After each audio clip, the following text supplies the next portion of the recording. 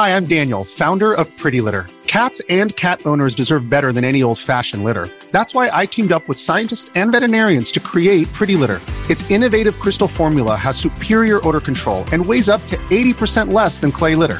Pretty Litter even monitors health by changing colors to help detect early signs of potential illness. It's the world's smartest kitty litter. Go to prettylitter.com and use code SPOTIFY for 20% off your first order and a free cat toy. Terms and conditions apply. See site for details.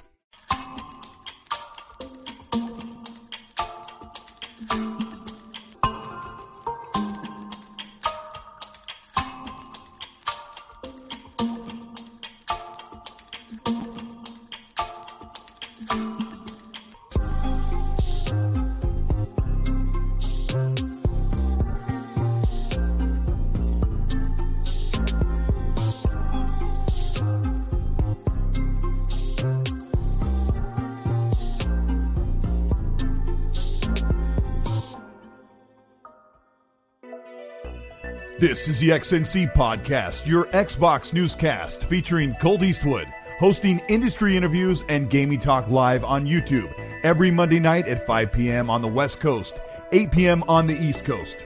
For all of you listening around the world, XNC Podcast is available on demand on Spotify, Google, and Apple Podcasts. Welcome to the show. Join the chat, hit the like button, and let's get into this week's topics with the XNC Podcast live.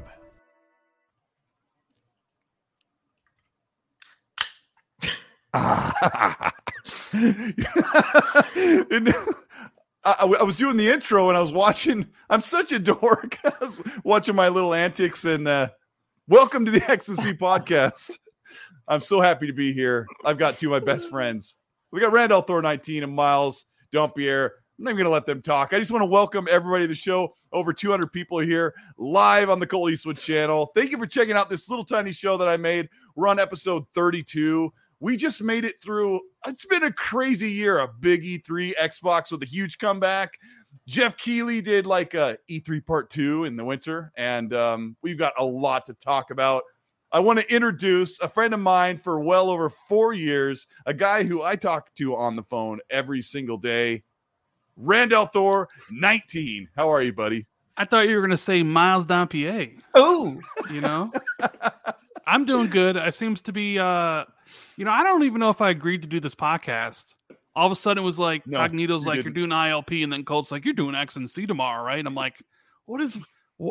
Don't I get a break here? Like, what's going on? I'm talking about the same thing. Now I got to talk about the same thing I've talked about twice in the past 3 days. And now I got to talk about it again, but I'm going to try to say a little bit different. What are you doing to me, Colt? Well, what I did was Miles and I lured you out of a cave like the little Hellblade troll, and then we started throwing flaming sticks at you and said, come do the podcast, baby. Miles was like, Elden Ring's game of the year. And I'm like, no. Yeah, but we do have a lot to talk about. Rand, how have you been besides like podcasting your face off? Have you been playing games? Outside of finishing Halo Infinite, not really. I'm kind of just chilling. Chilling, bro. Reading some books I need to catch up on. But for the most part, I don't know. I haven't really been on Xbox too much lately. You haven't. I've been talking to everybody but you. Halo Infinite came out. I beat it, and unfortunately, I didn't get any achievements, and I wasn't able to move my save file over to the retail build, which is like, oh, come on, you're killing me with this. I ran around and unlocked so much stuff for nothing, but I am replaying it right now. I'm like midway through, but who cares about me? Who do we care about, Randall Thor? We care about Miles Dompierre. We care about Miles Dompierre. What are you, buddy? Good? I'm fantastic. Anytime I get to sit and hang out with Colt, and I guess Rand too. Fun anecdote here.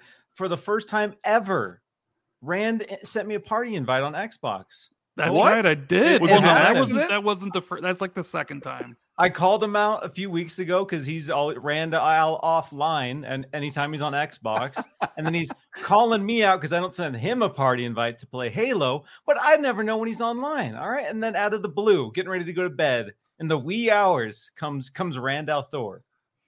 knocking on my door to say what's up. And because normally Miles is in a party with the same 3 or 4 people. I don't want to jump in there and be like, "Hey guys, what's going on?" The Miles Treehouse on Xbox. Yeah, like he doesn't let down the rope to let anybody up. But he was playing the campaign and he was by himself. I'm like, "Hey, this would be a good time to talk to Miles."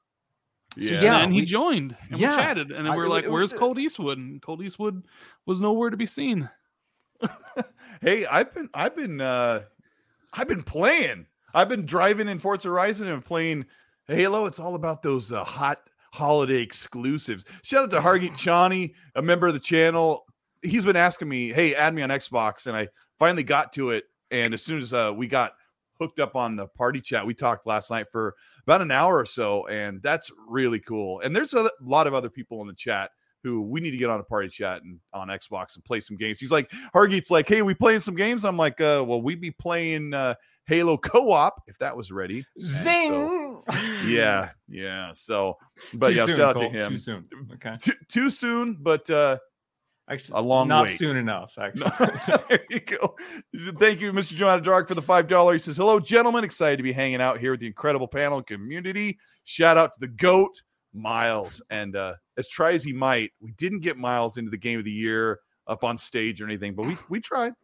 But yeah, he got to go out and check out that whole thing in LA. So yeah, I'd love to. I got to hit him up the DMs and find out what adventures he went on. But we've got a whole bunch of topics to talk about today. I've kind of started to kind of give you guys an idea of what we're talking about, so you don't have to just look at the title and try and guess. But we're going to talk about this comeback for Xbox this year. We're going to talk about the Game Awards and break down some of the new reveals and a couple of sneak-in surprise reveals that have kind of popped up on social media, and just kind of cover how we've looked at this year, which has kind of been a surprise for some of the games that we've fallen in love with. So we'll get into that in a minute. I got a couple of chats rolling in. Blaze 4K, I was just had Solid Rev on a couple weeks ago, and those two are partners in crime. They're hilarious. He says, "Halo is game of the year. Rand, God of War, I'll never forgive you." So what's the story behind that, Rand? I hope you're feeling better, Blaze. Because I think they said in ILP you weren't doing well, but I knew you'd be doing better because soon enough you'll be able to play God of War on PC the way it was meant to be played. I love that. Well, no, because the story behind it was I had heard back in late 2019 that Sony was trying, or at least thinking about, putting all their games on PC, right? They were testing out the market.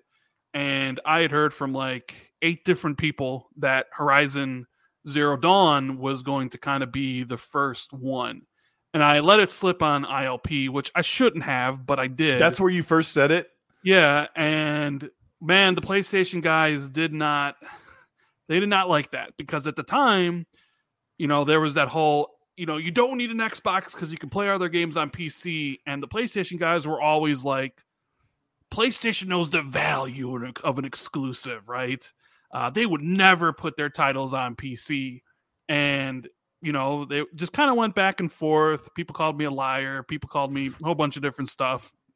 And it was only a matter of time. I knew it was only a matter of time before it would get announced. And sure enough, it did. And then it was like, oh, it's just going to be Horizon. But then like I was hearing like, no, they're thinking about like putting everything on PC. God of War, Days Gone, like everything, Uncharted. And it was just a matter of time. And then, pandemic happened, which I think kind of slowed down some of their plans for announcements and things like that. And then, we're finally here. I got Days Gone out, Uncharted, like Lost Legacy and 4 coming to PC soon. God of War is coming in January. Basically, every PlayStation game you can imagine will eventually come to PC. I mean, I don't have any idea on timing or anything, but I mean, Sony just kind of, I think Sony realizes that the PC isn't as, like you can have the PC audience and the console audience, and they're really not going to overlap much. Plus, they see how well Xbox is doing, dominating Steam when they release their games. And plus these games are also way more expensive to make every single year. And, Phil's talked about it, and even like Jim Ryan's talked about it. Jim Ryan says he's frustrated by the console Yeah, model. those were the words. He's frustrated. His own words is because there's basically 250 million people every generation that buy these consoles, and they're usually split in some manner. So like the same amount of people are buying the same games, except now the games are costing more and more and more and more to make. Mm-hmm. So if the same amount of people are buying it in the same numbers, 20 million, 22 million, or what have you, you either got to raise the price of the games, which they did, to 70, or you got to find another revenue stream, which is the PC. And and they don't make a lot of like service-based games where you can buy at least extra DLC. Yeah, they haven't. But they're going to be making more multiplayer games this generation. Mm-hmm. So I have to ask, and I think I already know the answer, but it seems like a lot of people that we talk to, like the community that we look at, we kind of pretend like it's the whole world. But like Miles, when PlayStation says we're going to put our games on PC, aren't you just going to play them on your PS5? Is that your plan? Yeah, I think that what a lot of people don't realize is when we have these conversations about console versus PC, I always joke about being a console heathen. I have a decent gaming PC. I have a PS5. I have the Series X. I have the Switch. I prefer the console experience. But there is a huge number of people who have a PC and are just not going to buy a PS5. There's just no world where they care to buy a PS5. So no matter how many bangers PlayStation puts out, there's a group of people who don't care enough to spend $500 to be able to play on a machine that is quote unquote less capable than they're used to with their PC. So as Microsoft has demonstrated, that all that does is create more opportunities for you to sell your games. And as Rand touched on, games are expensive. Games take so many people. I finished Halo the other night. The credits for Halo are 35 minutes. 35 minutes. That's how many people it takes to make Halo Infinite. 35 minutes worth of names just scrolling down a screen. That's expensive. That is a lot of money to put into a project and have it only sell a couple million. So you really have to start thinking about how to diversify your revenue stream, and obviously raising the price of a game is one option, but really you can't put all the burden on your customer and say, hey, the games are more expensive, so you're going to just have to pay more every single time we put one of these out. And I think that's what PlayStation's doing with their subscription services, with their streaming options, and now with this strategy for porting their games to PC. And I'm for it. It's just more options and more opportunities for people to play a game. And I've talked about this before, but there's going to be a day and a world where, there probably won't even necessarily be a dedicated PlayStation box or a dedicated Xbox box. Don't say that, Miles. Ironically, the console's going to be gone. No. And it'll break my heart. Like I said, I'm a dirty console heathen, but it's just not the way. I don't know timeline. I would say we still have at least a decade of us fighting over plastic. I would say we got this generation and one more generation minimum. I always say like 2035. I don't think they'll go away, but I think if PlayStation and Xbox make a console, there'll be so many people just loading up the games on their TV. Yeah. That they just won't. People always get scared, like, no, my consoles. And I'm sure they'll have a product for people who don't have the internet, because the internet's not the same all over the world.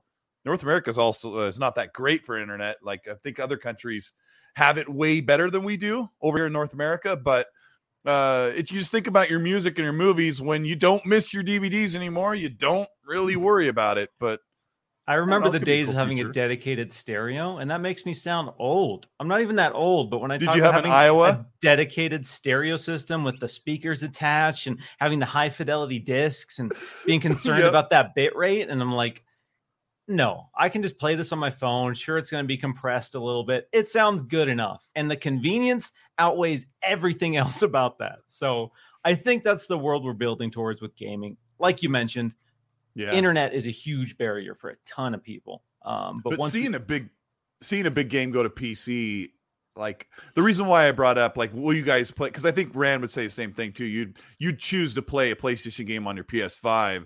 We're not looking at the PS4 and Xbox One era where you had to choose, like, you're stuck at 30 FPS and there's nothing you can do about it. Like, because I already know how amazing the games look on the new consoles with that frame rate. And this morning I watched Solid Rev's review for Halo Infinite. It's a great, like, off the cuff review.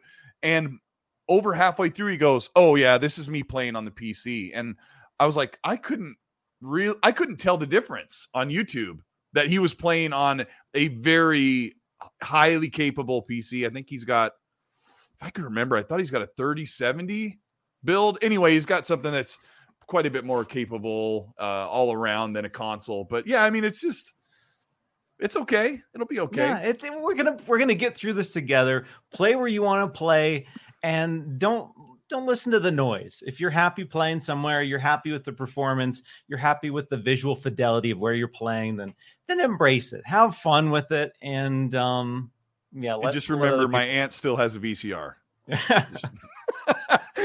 Shout out to Poochie, a channel member for 7 months, says, "Snap, Colt's been getting money from me for 7 months already."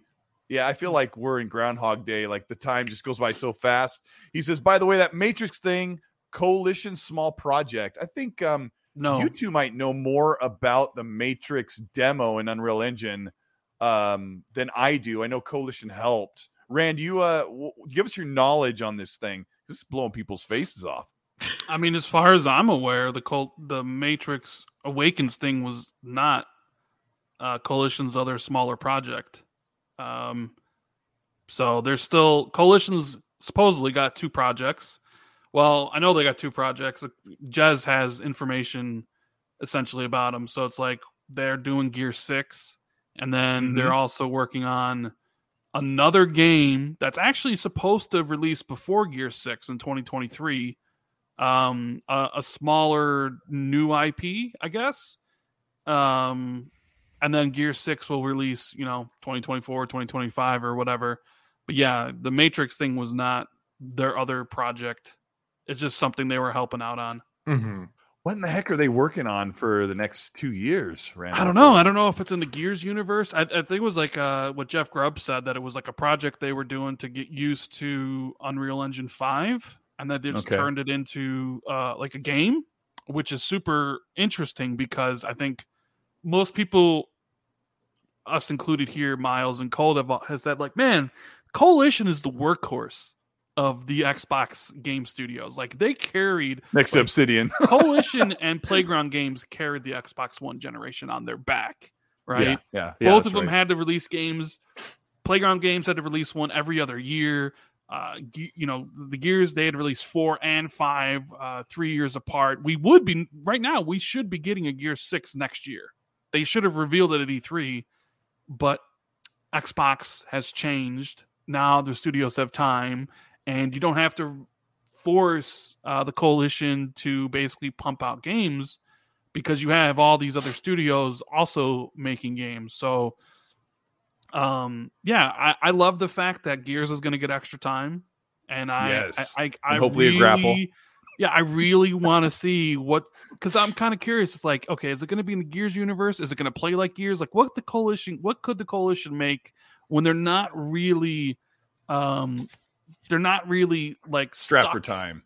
Well, they're not necessarily that, but like Gears has to play a certain way, right? It has to look a certain way. It has to feel a certain way, and I kind of wonder what the Coalition could make when they don't have to abide by those things, where it's like, we don't necessarily have to be third person. Maybe it's first person. It doesn't have to feel like this. It doesn't have to have aiming like this. Hell, it doesn't even have to be a shooter.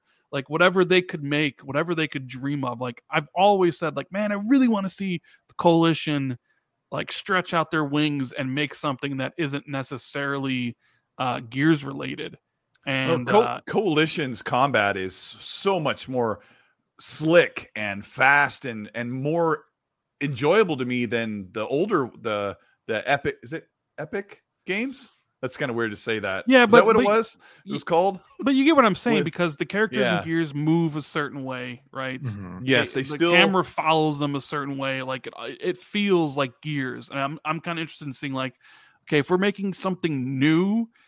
Like what if we got away? God of War 2018 it a little bit. Yeah, I don't know, Miles. What do you think about that? Yeah, so I think Rand is kind of talking about the possibilities of these established teams like Coalition. Sure, they've helped on Halo Infinite. Sure, they've helped on, I think, Crackdown 3, a bunch of other Xbox projects, but they haven't really had a chance since they joined Xbox Game Studios to spread their wings and just kind of be creative. And Jeff Grubbs talked about the possibilities of this smaller IP as they're learning Unreal Engine 5. We've seen them do that tech demo for Unreal. We've seen them be involved with this Matrix project as well. So Coalition is getting down and dirty and understanding what they're hungry on Unreal 5. And I think the reason they want to do this experiment outside of the Gears universe in between 5 and 6 is to make it so when, Gears 6 comes out, they have a full understanding of Unreal Engine 5. But to Rand's point, I'm also incredibly excited because, like Rand said, you have a team who has to make something feel like a Gears game. You can't turn Gears of War into a third-person hack and slash game or a first-person open-world Skyrim-esque game without everyone being enraged. So it will be nice to see some of these teams like the Coalition. I'd love to see 343 Industries, spread out and try a new IP as well. A lot of these teams that have been under Xbox's umbrella, but have been pigeonholed into, you have to make this. We have to keep this franchise going. So you have to make this game. That's one of the main reasons I'm so stoked for Playground with Fable. We know them for cars. They're really good at car games. They've perfected the car PG.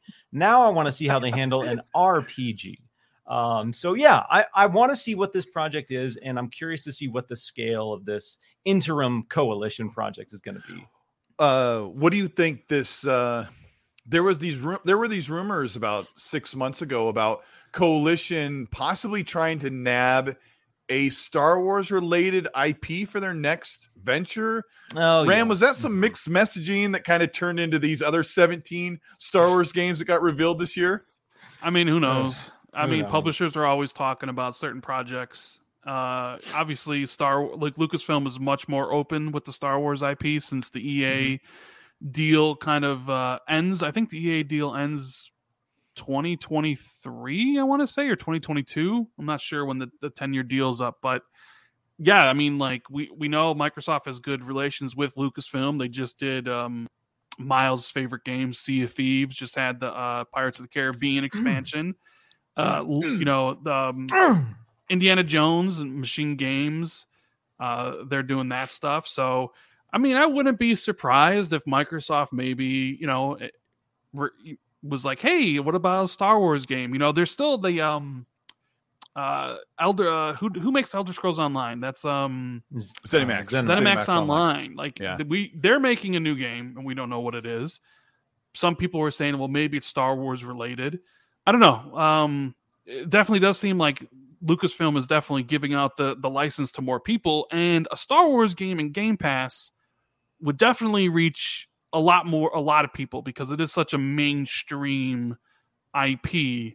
So, I mean, the idea of like the Coalition working on like The Mandalorian, for example, would be like so cool. I know a third person Coalition built Mandalorian game was one of those things. I think when that rumor came up, it may have been 6 or 8 months ago, but I did a video and I showed a short clip of Mandalorian as I talked about what could be. And people start salivating, like, and I know I'm salivating with you. We want something like that. And you make such a good point, Rand, when EA was letting go of the license, like it opens it up.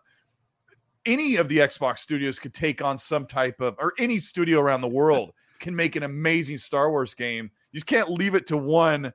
But I feel like EA is kind of tripped over certain things. Well, there were Squadrons wasn't that great. I think John Riccitiello was the CEO of EA when he made that deal, but then he left and Andrew Wilson became CEO, and it's widely reported that he did not like that Star Wars deal. Yeah, I mean, Jedi Fallen Order is amazing, I have to say, in the chat before anybody goes crazy. No, Jedi Fallen Order is amazing, but it almost seemed like EA didn't really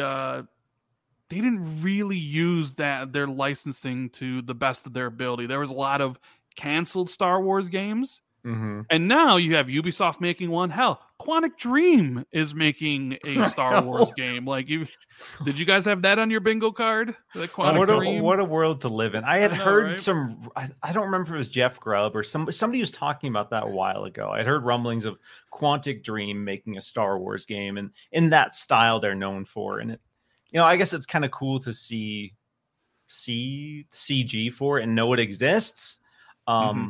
Because at this point, I think there's just a group of people who will play anything that is Star Wars, no matter who makes it. If it's got Star Wars on there, there's a line around the door of people that are going to play it. So you can throw any studio you want that makes games right now and attach it to Star Wars, and someone out there has a Reddit thread about what that's going to look like. Which I get it. It's Star Wars, one of those IPs where the big console publishers come sniffing. Right? That's right. Like, there's some brand power with Star Wars, baby. PlayStation's got Knights of the Republic locked down as a timed exclusive, and I don't know if we'll be talking about this later, but Star Wars Eclipse didn't have any platforms announced for it. That bidding war, the Quantic Dreams one, the Quantic Dream game didn't have any platforms. Quantic Dream, yeah. I mean, we can assume it's going to be multi-plat because they wanted to get out and they wanted to get to PC and not just on PlayStation, but. Man, I'm gonna shoehorn this into the subject of the talking points right now, guys. Let's start with Miles. Like, this is the thing. Like, Xbox is like, hey, timed exclusive, 3 months, and then we're done. And then PlayStation's like 2 years, and you're lucky if the 2 years ends if that game comes out. What can you give me your opinion on what PlayStation's what their strategy is here? These long exclusives, like when you forget about it, then we'll put it on Xbox. Yeah. It's the industry right now is incredibly interesting because you have everyone kind of firing on all cylinders in different ways. So PlayStation understands what Xbox is doing. They've seen Xbox acquire these studios. They've seen that Xbox is now starting to deliver on these promises, deliver these games, and they don't have the sheer number of studios needed to compete one-to-one when it comes to game for game. And they know that. And that's why they are leveraging these partnerships, leveraging these business relationships that they've had for a long time and saying, you know what, we are going to be aggressive. We need this to be 2 years. This can't be, at a certain point, I don't think anyone excited about a Star Wars game is going to wait 2 years to play it, or at least that's a long time. Yeah, one's a long time. That's their rationale. Final Fantasy, they are hanging on to Final Fantasy for dear life because there are people who will buy a PlayStation for Final Fantasy, and they get that. And so their strategy right now is, in the interim, while they're acquiring these teams, while they're diversifying their portfolio and trying to expand their offerings, they got to lock down these third-party deals as a way to kind of fill those gaps. People have their preference. People, decide what strategy they like better. But the reality is these people are competing in a real way. And PlayStation is doing what they need to do, or what they think they need to do to compete here. And in the short term, that's going to be locking down every big exclusive they possibly can from third party. So I'm sure, Knights of the Old Republic is not going to be the only one we see in the near future. And I'm curious to see how hard they go and, what franchises they take from Xbox fans. Jeez. Yeah, it's just when I think about Deathloop, Rand played it on PS5 and he's like, Colt, maybe you want to wait to play it when it goes on sale or get it on Game Pass next year. And I'm thinking, that seems like so long, just 1 year. But Rand, where in the heck is Final Fantasy VII? Are we supposed to, is it just going to magically pop up in April? I mean, who knows? Like Miles says, Sony, this is business at the end of the day. They're trying to make their consoles as appealing as possible to people. And Microsoft's focus is on Game Pass, which you can clearly tell. But the deals for Game Pass don't need to be that long. It's like you put the medium in there and the medium does work. People subscribe or they don't subscribe or they stay subscribed. But then it kind of 5 months later, it's like, okay, we got everything out of the medium that we could. So it can go to other platforms. And maybe that's a better way for Microsoft to get more timed exclusives because they don't need to be locked away for so long. Whereas PlayStation is... to me, they're trying to lock down big IPs. Like they locked down Star Wars Knights of the Republic. Star Wars is a huge franchise. They basically have a stranglehold on Marvel games for the most part. So if you're a Marvel fan, Spider-Man, Wolverine, stuff like that. Like if you're a Marvel stan, you love Marvel games, well, there's only one console for you. If you're a Final Fantasy fan, there's only one console for you. And I get it from Square Enix perspective because PS5, PlayStation 4 is going to be where the vast majority of those sales take place. So if you're Square and PlayStation comes to you and is like, listen, we'll pay you for an exclusive. And Square's like, well, all of our sales are going to come from this platform anyways. And we're going to get Sony's money from it. Like, of course we're going to take that deal. Mm-hmm. So they do these long 2-year things. I feel like they get a good deal too. I feel like PlayStation doesn't pay out the nose to get somebody like Square Enix. I'm sure it's expensive. I'm sure it's expensive to lock down Final Fantasy VII Remake, not only from Xbox but also from PC. Like it's finally coming to PC. I think next week. I mean, I would imagine that's quite a bit of money. So that's what it is all about. I mean, you quote unquote the console war. There's somebody out there who really doesn't care about Microsoft's exclusives or PlayStation exclusives, but Star Wars is something that really goes beyond just like gaming, and so does like Marvel games. Mm-hmm. And those might entice people to be like, all right, well, I'll get a PlayStation because I like Star Wars or I like Final Fantasy. And like Miles said, I think you'll probably start seeing more and more of that as time goes on. There's a lot of rumors regarding games PlayStation might be funding. There's potentially From Software's next game after Elden Ring might be a PlayStation exclusive, which that would be pretty big, wouldn't you say, Miles? Like if that actually happened. True story. I bought a PS4 for Bloodborne. The second I saw that Bloodborne trailer, that's the day I was like, well, I'm buying a PS4. So there's definitely weight to it for some of those franchises. Street Fighter. PlayStation has Street Fighter, Rand. That is a huge deal for a lot of people. It's not the biggest IP in the world, but there are people who are like, well, I love Street Fighter, so I'm buying a PlayStation for it. And that's where the whole Bethesda thing comes in, because people love Elder Scrolls and Wolfenstein and all these games from Bethesda where that's weird that people get so mad at Xbox for buying Bethesda, but PlayStation has this long history of buying IPs and holding them to the platform that they don't own. And it's been pretty powerful. There's been a lot of games that I kind of raised my eyebrow because most of the games come to PlayStation, Switch sometimes, and they almost always come to PlayStation and PC. There's been very few other than the games that PlayStation owns that are only on PlayStation. I've seen so many games that are like, you look at it, it's like available on PlayStation 4, PlayStation 5, and PC. But some of those deals are changing. But to look at all of those big IPs, those franchises that PlayStation just said, look, we're going to pay the money, and if you want them, the place to play is on PlayStation. They did the same thing with Star Wars with Battlefront 1. They marketed it like it was literally only on PlayStation they almost said that in a way. I don't know if you remember back in 2015, I think it was, the marketing for Star Wars Battlefront 1 was pretty much the place to play Battlefront. They even had a custom PlayStation 4 console for it. Mm-hmm. And don't forget how PlayStation marketed Destiny. Yeah, Xbox didn't even talk about Destiny. Like they were remember they made that like the Destiny perfume or Destiny cologne or whatever because they weren't allowed to mention Destiny in the marketing, and then they had to take that down. So this stuff can get pretty vicious. I had people come up to me, like people disconnected from Twitter and all that stuff, that thought Destiny 1 was a PlayStation exclusive. That is the power and weight of marketing when it comes to being outside of the bubble that we kind of find ourselves in. Is there were people who thought that Destiny was only for PlayStation just because of how it was marketed with that PlayStation logo. The big cardboard like stands in the stores and stuff that with all the blue. Yeah, I mean, I've seen it. I saw it a lot with that Battlefront game because my friend who wasn't like really into that, he's like, do I have to get a PlayStation to play that? I'm like, what?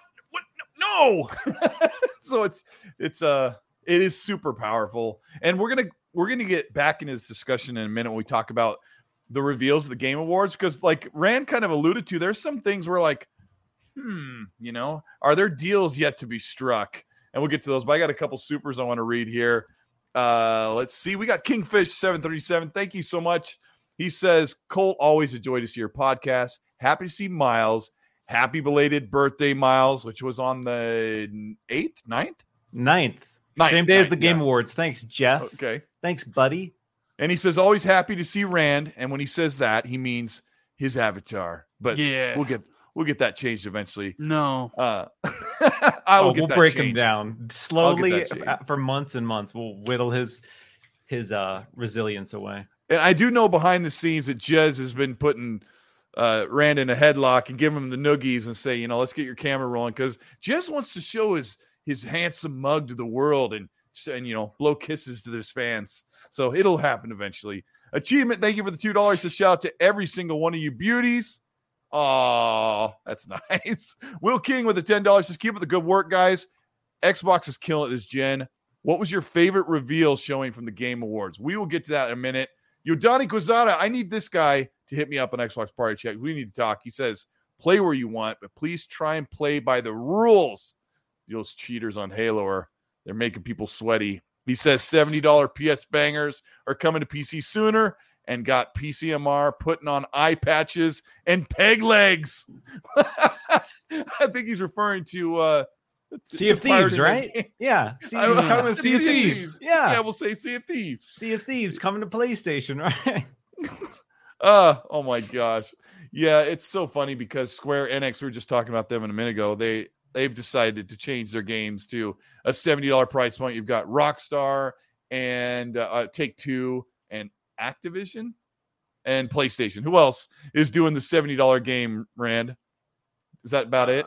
I mean, Call of Duty. I mean, Activision's doing $70 games. I don't think Ubisoft's decided yet, although I think the whole industry will shift to 70 eventually. 2K's doing $70 games. Yeah. Who else is doing $70 games? Ubisoft is not, and they're not huge. yet. Yeah, and they've kind of part of the marketing of Far Cry 6 was almost taking a dig at that. EA's doing $70 games, I believe. Oh my god! For next gen, because they're Battlefield 2042 was 60 on Xbox One and PS4, but 70 on next gen consoles. So, yuck! It's here to stay, boys. We lost the fight. Risk It for the Biscuit, channel member for 4 months, says, did you guys see the Xbox documentary yet? So nostalgic. I've had Xbox since day one, all the ups and downs, and it's here. It's a great time to play. Let's talk about this for just a minute. Rand, have you checked out this Xbox Power On? I watched the one about the 360 and then the one about the Xbox One. So it was very nice to see Donnie Matrick back. I can't believe they got back to talk about this stuff. I don't even know what Don Matrick went to Zynga after he left Xbox Studios. Yeah, after he got fired, yeah. Yeah. I mean, did he get fired? They kind of made it sound like he found another nobody job really gets in a nicer fired. place. They get to leave, but come on, let's be honest. Pursuing other opportunities. Yeah, Zynga, which was Zynga. And then what happened to Zynga? That place went down the tubes too, but what are you going to do, right? Yeah, I only watched the first half when they talked about Microsoft and Windows and how they stepped in the scene and decided to make a game console. And but I haven't really checked it out. Miles, did you watch very much of this yet? No, I haven't. I was talking to the wife earlier today because I watch a lot of TV with her. Like I don't watch a lot of TV on my own, so I'm like, hey, I want to watch this. Would you watch an Xbox documentary with me? And she's not a huge gamer, but she loves a good documentary, so she's in. So we're gonna check that out later tonight. Nice. Yeah, that's a long thing to watch by yourself. Yeah, I'll have to check it out. My history with Xbox starts in like 2007, so some of that stuff is going to be like, oh, that's what it was like. Well, people were like totally ready for this new console. I was like on the outside. You guys were there day one, weren't you? Day one, baby. Miles, you were like 14. Yeah, I was a wee 12. lad. Yeah, 2001. So yeah, I was just about to be a teenager when the OG Xbox was hitting the shelves. Can I get an Xbox? I was over there, have my little skateboard. I saw the edgy marketing. Same hair. Oh man, like I'm getting older now. I need a more mature console. Did you see the commercial, Miles? I mean, I saw it like 12 years ago on the internet, but the one of the guy shooting out of the baby and growing into a naked dude flying. Dude, the late 90s, early 2000s, just the Wild West for advertising. It was so good. So good. What about you, Rand? How did you get started on the Xbox?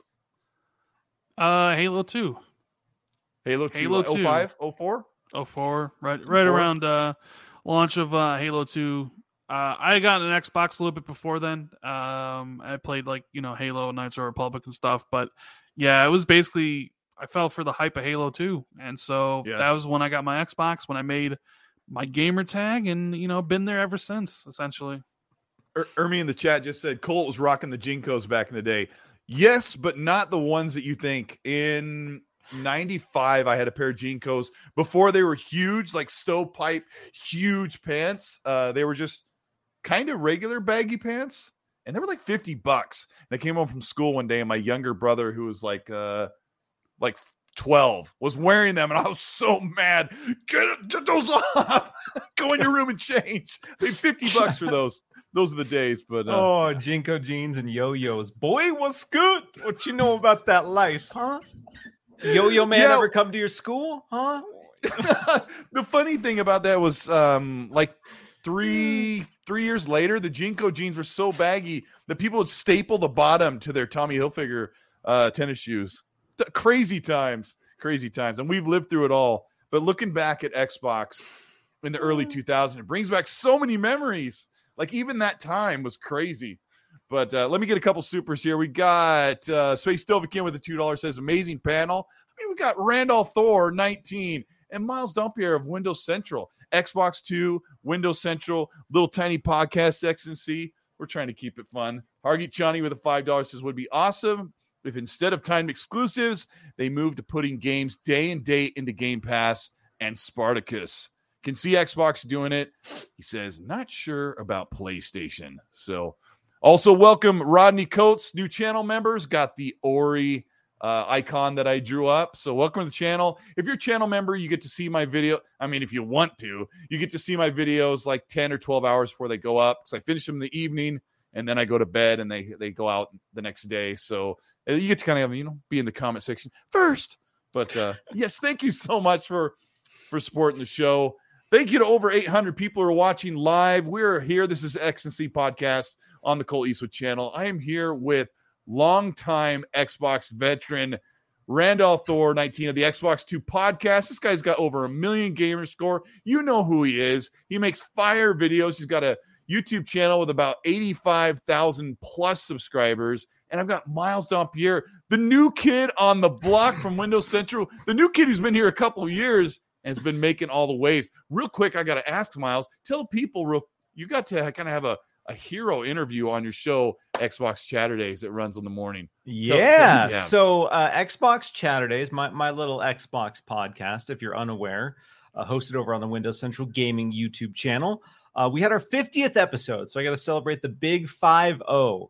And for that, I got to sit down with the executive producer, Joe Neat of Sea of Thieves. So I got to have Joe Neat in the hot seat for, we went like 2 hours and 20 minutes. So it was a lengthy episode, but it was so cool. I got to talk to Joe Neat about monetization in gaming. I got to talk to him about the culture of Xbox Game Studios. And then obviously if you're a Sea of Thieves fan, a ton of awesome information about Sea of Thieves. But yeah, Sea of Thieves, when we had the Xbox Museum, that was my most played game 3 out of the 5 years that were on there. So I was going to ask, how many hours do you have in Sea of Thieves? Close to 900. I think it's like 70-ish, something like that. So I was going to guess like 200 plus. What's that like to sit down with like one of your favorite game developers and talk shop?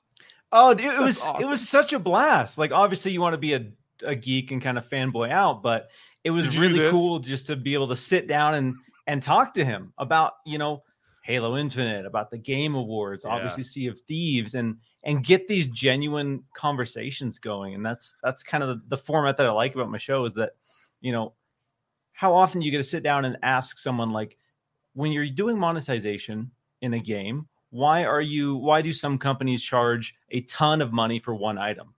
And then to have Joe Neat explain, like, and with our practice, we want to make sure that more people are spending less instead of kind of exploiting our core audience. And to hear this person talk about, the business side of gaming, obviously you got to make money, but also to hear him say that they're not trying to exploit the people playing their game and exploiting their most dedicated fans. For me, that's huge, because obviously I want to live in the gamer utopia where money doesn't matter. everybody gets content for free. Everybody gets all these games for free. Developers don't have to worry about, getting fired or their studio shutting down. They can make whatever they want. So it's nice to be able to, hear those sentiments and to know that people are trying their damnedest to do what's best for the players, and warms my little heart. It does seem like we're getting there. Like we're getting in that situation where Xbox Game Studio teams don't have to worry about going away. And Xbox looks back at the closing of Lionhead Studio recently and said, they wish they wouldn't have done that, but they have a whole different set of leadership. And I think it's going to be a lot better. And I got to say, this is such a good time. We've got over 800 people watching. If you're having a good time, do me a favor. And for Rand and Miles, if you minimize the chat and hit the like button and show your support, let's see if we can get up to 500 people that like the show and had a good time and learn something, because we got to get into these topics, because we might have to skip some of the warm-up ones too. I got to say, the whole thing about Lionhead Studios was they were working on Fable Legends, which was a 4v1 game. Do you remember when 4v1 was the next big innovation in multiplayer? Evolve, ever heard of it? Like asymmetrical? Asymmetrical, yeah. Asymmetrical 4v1 was supposed to be the next big thing in multiplayer gaming. And then Evolve crashed and burned, and then suddenly nobody wanted to do 4v1, and Fable Legends never came out, and they okay. I didn't realize it was asymmetrical. I thought it was 4-player, like I don't know. I guess I thought it was sort of like a MOBA, but I never got to play it. One person was the dungeon master. Basically, it was like kind of D&D. One person was the villain dungeon master, and then the 4 players were the heroes. It's weird that the weirdest thing about that is they were doing tests. Like there was like a beta that you could sign up for, and people were playing it. Like this game was money. Like, you could spend real money in the beta. This game was almost done. Like it looked phenomenal. Did you guys play it? I didn't get to play it. No, I actually got to play it with Phil. Played it with Phil. We were playing Fable Legends together. And then I think the next year they shut it down and they closed the studio. Back in a couple of years ago, or maybe a year ago, it was before the Fable reveal. I tried to get Fable Legends footage to show on the channel, and everything on YouTube is really just does not look nice, or it's low quality captures. But I wish I could see the game in person, because there's a tech demo. If you downloaded it, you can fly through the world, and I've used those in videos. I don't know if you've ever seen it. It just flies over the environments. The game looks incredible. And this is Lionhead Studios that was relegated to make Connect games and a multiplayer game that just didn't land. That's too bad. But I don't know. You got me talking about that's Fable. because as I said in the thing, they tried, instead of nurturing them to help them make the games that they're good at, they basically forced them to change who they were. So it's like they made them make a Fable Connect game, Fable the Journey. Was this a Mattrick thing? This seems like something that Don Mattrick was, he's not evil, but I feel like he was trying to expand Xbox into this interactive media, get your music, movies, and videos all connected through. Well, yeah, have every family buy 8 Xbox 360s and connect them throughout the house. That was part of the Windows 7 That was part of his plan. They made the quote in the documentary about like, okay, we don't want to sell 30 million consoles. We want to sell 300 million, because they want to broaden the demographics. Jeez. But like with Fable was like they made RPGs, and then you make them make a Connect game, and then you make them make a 4v1 multiplayer game, which is not what the studio's built for. So it's kind of like, well, we try to force them into making a game that we wanted them to make, instead of nurturing them to continue to make the type of games that they excel at, right? Which is like when you get Obsidian, you don't want Obsidian to suddenly start making multiplayer games. You want Obsidian to continue to make the games they're good at making. And that's kind of the lesson they said they learned. I wish Lionhead was still around. I really like Fable 1 and 2, but some of those lessons you need to learn as a business, I suppose. Mm-hmm. I mean, people look at 3. I'm sure there's people that are fans of 3, but I've tried to play it. Yeah, there's a reason why some games just don't do it, but I don't know. Let's see here. I was going to go over real quickly. People were quite shocked about the sales figures the Switch took November, the big holiday season sales Surprise. figures. Plot twist. Switch is they've only been number 135 the last 36 months. Are you shocked that they won the holiday? Wow. And it's been out like 3.5 or 4 years now. When did it released in 2017? March of 2017? Yeah. So I can't do the math. Count my fingers. Carry the one. I don't know. Yeah, it's crazy. The Switch is still going. I don't even think it has to do with the OLED, that OLED screen. I think that thing just sells. It's a great Christmas present. What can I say? But the Xbox Series S and maybe the X topped the PlayStation again. Miles, explain this wizardry. Well, if we're being real and if I'm being boring, which I'm going to do, sorry. The reality is it's just the shortage. The console that is selling the most is the one that has the most in stores. And people, I think, were holding out hope for the Series X and the PS5 this holiday. And as we got closer, they were like, I want something. I got to get something. And I think that's why we saw the Series S on Black Friday in particular explode. Like, you know what? I want to play Halo Infinite. I want it to be at 60 FPS. I'm going to get the Series S. I've heard good things. And obviously, there are still a dedicated group of people who want the premium consoles, but they just cannot make enough of the premium consoles. They wish they could sell more. And if availability wasn't an issue, I think we'd have more of a level playing field with the Switch. Obviously, the OLED has been incredibly difficult to get if you're trying to get their new one. But the older models, for the most part, are still, fair. I don't want to say easy because it's not easy to get a game console at all right now, but they are the easiest to get. So the reality is that we are in a chip shortage, and hopefully the timeline for this just constantly gets pushed. It was supposed to be over in June, and now it was supposed to be over towards the holiday season. And now they're like, it's going to go for like another year. So hopefully all the people who want a Series X and PS5 can get one sometime soon-ish. Yeah, sometime soon. So it says here, I'm reading this thing, the PS5 and Xbox combined barely equals what the Switch sold, right? Yeah. And the Switch sold actually... Say that again?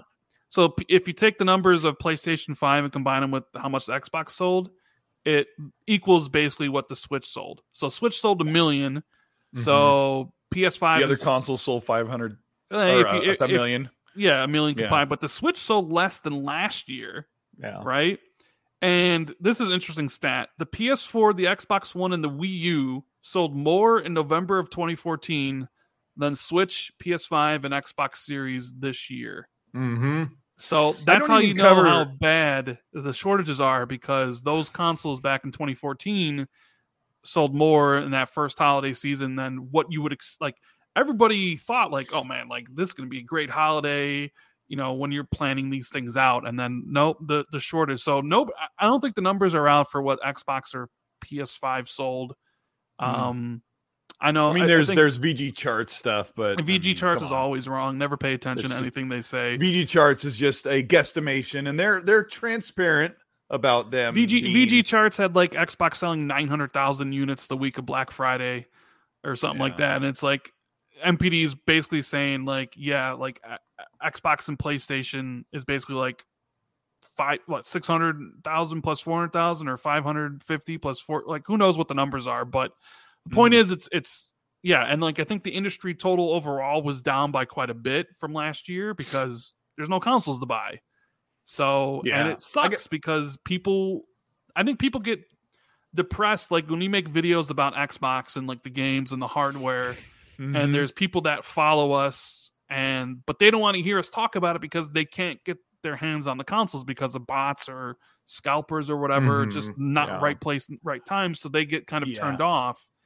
And I read my comment section a lot, and I did 2 or 3 weeks ago. I did an Xbox Series X 1 year later. Is the console worth it?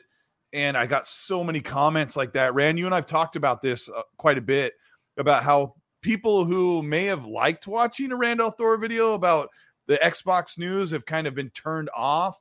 It's been a year that Rand and Colt and Miles and Dealer and these guys that I watch these guys' channels. I've been watching their videos, and someone might say, I'm not really interested in watching the next great news item coming to a console that I cannot get a hold of because of bots. And I've got 2 questions for you, Rand.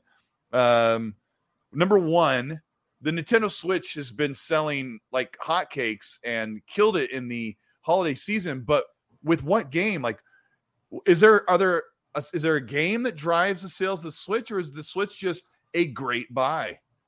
I mean, kind of like with the PS4 for most of last gen, it was just the de facto console, right? It's like that's the console I'm playing these Maddens, the FIFAs, and the 2Ks on, and it kind of just is that default mainstream console that just people buy.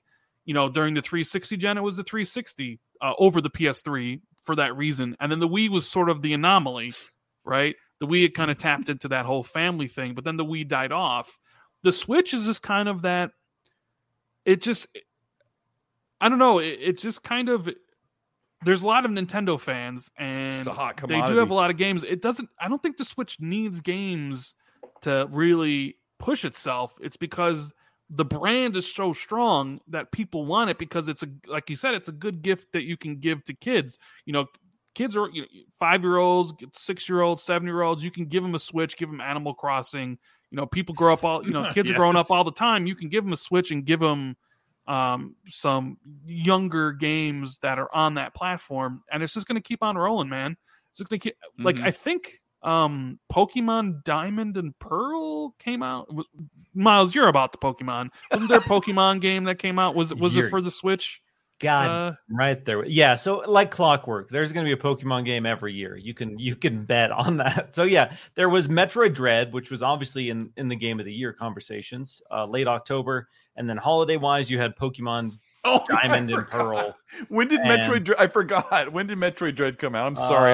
Late I apologize, everyone. Last 28th or something. No. Metroid Dread came out the same day as the OLED, so like October 8th. October 8th. No, October 8th. That's what I'm still saying. October nice 28th for the Switch. Not the 28th, the 8th. All right, somebody fact check Rand here. All right. Am I really know more about Nintendo than you do here, Miles? When has Rand ever been wrong? Oh, do I have to pull out the list or what? I'm always right, baby. Oh my gosh! Let me go on Google right here. Let me go to Google. Let me type in Metroid Dread release date. Let's see. Metroid. Tell me if it's closer to 28th or the 8th. Metroid Dread video game release date October 8th. Shoot. Yeah. Well, the point is that was one of the games worth playing on Switch this holiday season. Yeah, but Metroid as a franchise has never been that big of a seller for Nintendo. And that's why they didn't make one for a long time. Yeah. So I guess the Pokemon games was it Diamond and Pearl? They sold a lot. But I think it's just one of those things where Nintendo, just like the 360 when the Kinect and stuff, that was just the gift you give. That was just a dominant system. Yeah. So people just give it to each other. I don't know why, because Nintendo, I'm not going to say anything. Nintendo does have those games that just last forever. Like my kids have been playing Animal Crossing all year. I think we got it last Christmas. I think. Yeah. I mean, they still play it. But the other question I was going to ask you, Rand, I heard this from someone that we hear stuff from sometimes, a good friend of ours.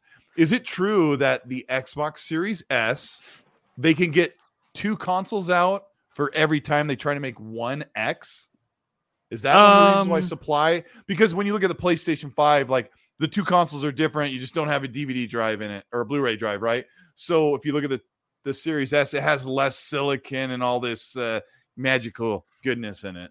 Is that true? I mean, supposedly, yeah, that basically it's like they can get 2 Series S's from one chipset that would make like one Series X. And I think they prioritized the Series S for this holiday, and it showed. I wonder what the sales would have been like if they prioritized the Series X. I mean, Miles, is that a good idea to prioritize building the bigger X's and just letting them be subject to the scalping situation in the holiday season? I mean, it is tough because obviously there are a ton of people who want the X. The X is the premium offering. That is, there is a dedicated group of people who aren't going to buy a new Xbox console until they can get that one.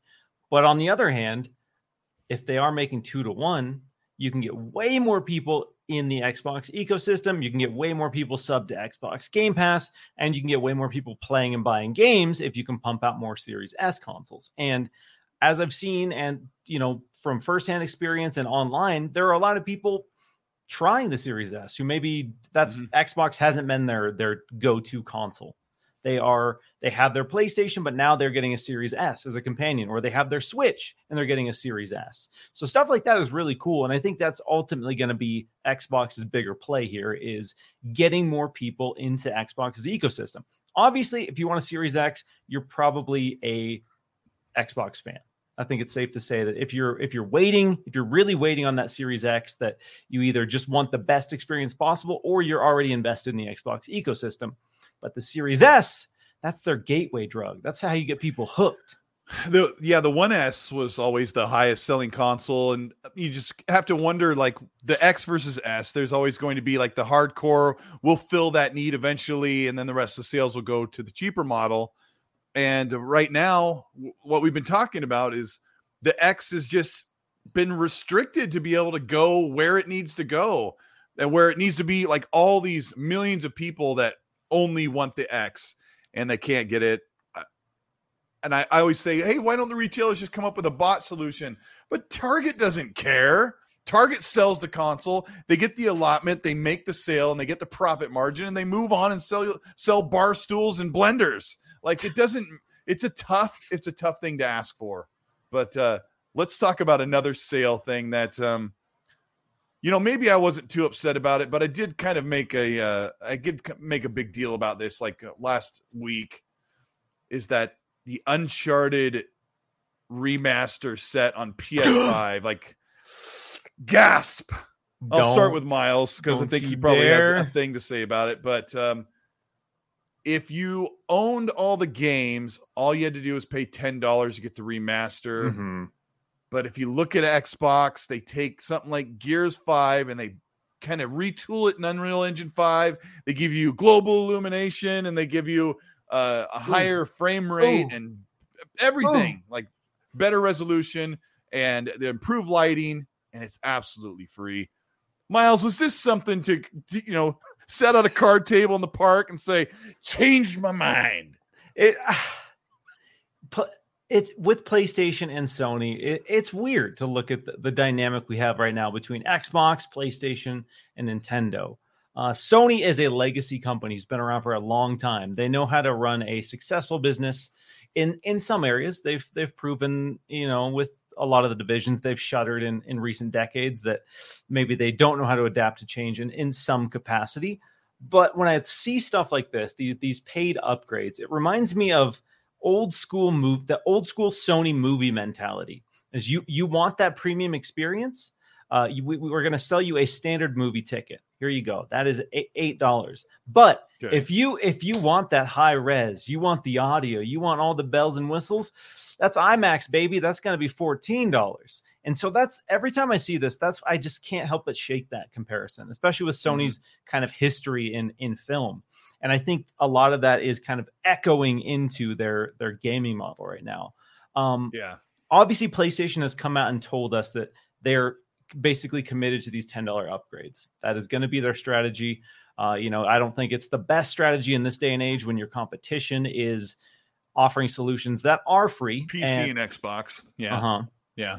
So there are solutions where you get those free upgrades. So it is a weird look, but PlayStation is, again, trying to push that value proposition, trying to push that premium proposition. And there are people who are going to pay the $10. I'm not going to tell you whether or not that's worth it. Ultimately, that's up to you to decide if you want to pay that 10 extra bucks. But other companies have proven that it doesn't have to be that way. And PlayStation is still trying to figure out, how to justify that and how to make money on these games in the way that they want to make money on these games. Yeah, they've had to kind of set that out there. Like, here's a $10 upgrade, and kind of back away and mute the conversation, because people are complaining, and some people are saying it's only $10. But then sometimes I think, if it's only $10, why charge it? Rand, I want to ask you about it's only $10, and did you key in that the standalone version of Uncharted 4 and the standalone version of Lost Legacy were removed from the PlayStation Store for people to have There is a way to get into the upgrade a little easier than buying all the games if you don't own them, or buying the full remaster set. So, well, I mean, what about the $10 in that? It's not surprised they removed it, because I believe they removed the original Ghost of Tsushima and the original Death Stranding before the director's cuts, because like, well, you have a new version of the game coming out. Like, to them, it's just like, who would want to buy Ghost of Tsushima when Ghost of Tsushima director's cut is out, right? But they left the Uncharted 4 and Lost Legacy bundle. You could still buy those two games, but you couldn't buy the standalone one. So, like, if someone says, "Oh, I own all the Uncharted, I want to pay the $10 upgrade." How much is the bundle compared to the individual? Probably comes down to money. Yeah, it might have been $30 for the bundle for Uncharted 4 and Lost Legacy. But if you have someone who's like, "Well, I own all the Uncharted games, I never bought Lost Legacy, so I'll just go buy Lost Legacy for $10 or $15, whatever it is." I think it was $15 on the store. And then you go to PSN, it's like, nope, you have to buy the bundle. I'm like, well, I mean, at the end of the day, it's business. It's what it is. It's just money. It's just business. They're trying to present it as a premium sort of back and pad experience, where like Xbox is free, and you get all these things, but potentially like, auto HDR and FPS boost and stuff. Sony is more presenting these director's cuts or remasters as like a premium thing, where it's like, well, no, like you have tax. Yeah, so like you have to pay for this because we got DualSense controller feedback. We got all these different things. We got 120 frames. We got 60 frames. So I think it's more presented as that. Like this is the premium experience versus a free one. And that's and honestly, they can get away with it because people are going to pay, because they think to themselves, after all, it's only $10, and $10 is not a lot of money to a lot of people. So most people will be looking at it, be like, I'll hand off $10 to get Uncharted 4 and Lost Legacy. But only $49.99 for this pack, which is amazing value. Yeah, I'm looking at it right now. Yeah, it's not $70 to get. Well, I would hope they would not charge $70 for two PS4 games. But then again, I don't know. I thought PlayStation gamers don't play old games. Isn't that what we always hear? So they only remastered Uncharted 4. Uncharted 4 is a 5-year-old game at this point, isn't it? Old games? Boo, Old games? 5-year-old games? What's going on? Gross. Yeah. I mean, it's just one of those things, like, if you speak out about it, people think, why are you freaking out? It's like, I'm not freaking out. You want to see me freak out? Try and take Xbox Live to 120 a year. Then you'll hear some freaking out. But this is a Cole, you didn't even talk about one of the biggest surprises from the NPD results that I thought totally would hit on. And I thought maybe you had it in your notes, but you didn't. Miles, you know what I'm talking about here? Are we talking about the figures in Japan? No, I'm talking about NPD. I'm talking about Forza Horizon 5. Oh, no. Oh, about the game sales. About how Forza Horizon 5 set a new Forza franchise launch month sales record, including both Forza Horizon and Forza Motorsport titles, while ranking as the 4th best-selling game of November. So basically, the game's given away for free. This is that whole thing of Game Pass. Well, nobody's going to buy the game because it's on Game Pass, and yet Forza Horizon 5 is on Game Pass, and it set a launch month franchise record. Sold more than any Forza game, Horizon or Motorsport. So, when Phil's out there saying that sometimes they see examples of games that sell more when they're in Game Pass, well, here's an example of it, Forza Horizon 5. And it's funny because when the game came out, people were sharing those UK charts because sales in the UK were down 80%, right? 80% physical, because nobody buys physical anymore, but they use it as proof that somehow people don't buy games on Xbox. So it's down 80%. And then here you have NPD basically saying, like, yeah, when you include physical and digital, it set an all-time sales record, even though you can essentially get the game for free. But of course, the same people that share those type of things aren't going to share this. So, because it doesn't fit their agenda. It doesn't fit their agenda that actually games sell better when they're on Game Pass. So. Yeah, I gotta find that list. Yeah, I remember seeing that. Let's see. And we knew it was sold well because before here it is. Before it released in the Game Pass, it had like almost 2 million players who had paid either $50 or $100, so we knew people were buying it, right? The things that we like, we grab a wooden sword and a garbage can lid and bang it together and go to war, right? Like when I look at this, Call of Duty Vanguard is at the number 1 top 20 video game on all platforms sold. Vanguard, which is being hailed as the least favorite. I tried to be as nice as possible. I am on this show, but in general, I'm a jerk. What can I say? Vanguard is the least favorable Call of Duty in a long time, right, guys? Raise your hand if you agree. Yes. And it's number 1 in the sales. And then Battlefield 2042, which people are like, man, I was really excited about it. Just wasn't hitting right. And it needs a little more time in the oven. It's number 2 in the sales chart. And then Miles, the boy Miles has got his Pokemon Brilliant Diamond Shining Pearl for Nintendo's number 3. And then number 4 was Forza Horizon 5. So it's just crazy when you look at these lists. Miles Morales makes it in there at number 13. And down at the very bottom is the remaster version of Ghost of Tsushima, which was pushed by Games as a Service DLC. And gaming's in a good spot, but look at those numbers and those games. It's kind of, you got to scratch your head. Like, that's why we always talk about like taking a second to get outside of our bubble. Because again, like what we talk about on Twitter, what we fight about on Twitter, who we want to literally fight about on Twitter is not the majority. Because we've all complained about how Call of Duty doesn't look interesting. I don't care about Vanguard. I don't think any of us here care about Vanguard, but it's the number 1 selling game. It's the number 1 selling game. And that, as much as it breaks my heart, I guess that's just the world that we live in. Not only that, Miles, but when you take in the top 10 best-selling games so far of this entire year, 2021, Call of Duty is number 1 and number 2. Call of Duty Black Ops Cold War is number 1, and Call of Duty Vanguard's number 2. Yeah, it hurts. It just hurts a little bit, but I'm like, where are all these people that we're not talking to? They're not like on social media. Yeah, they're not on Twitter. They're just at home playing Call of Duty, bro. Yep. They're just getting sweaty and getting Cheeto dust on their Valari pillow. Hey, I should do this here real quick. Valari sent me this. This isn't a commercial, but they were cool enough to send me this pillow, and sometimes it's so funny because it's kind of cool. Like you could put this thing around your waist, and then you could swim out to sea. But you can't really see it on the show, but you can put this thing and rest your arms, and then like not put stress on your neck. But they were cool enough to send this to me, and people are really enjoying these things, and they're getting comfortable with them. You can put them all kinds of different ways. I got a racing seat over here. And let's got see a it. kid Come on.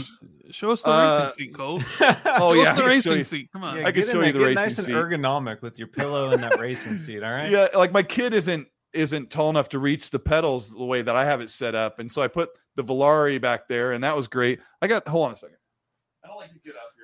Colt's like, you making me move my camera. I had a position. Look at that. Look at that. Look at that. That's how you play Forza, y'all. Yeah. Forza Horizon 5. Yeah, and now I have to reset my camera because you guys are. Hey, you're doing it. You're doing it for everybody in chat. You're doing it for the fans. Yeah, this is a service to the viewers. So okay? Shout out to 950 people in chat. Make sure you guys hit the like button because Cole puts on an amazing show. The videos are always super top notch. 500,000 people have watched him clickbait his Elder Scrolls Fallout 5 and Bethesda video. Rand. Yeah. A click is a click. Okay. Hey man, they chose. I should have made some shorts. Yeah, I'm going to do a video this week with that chair because I set that thing up.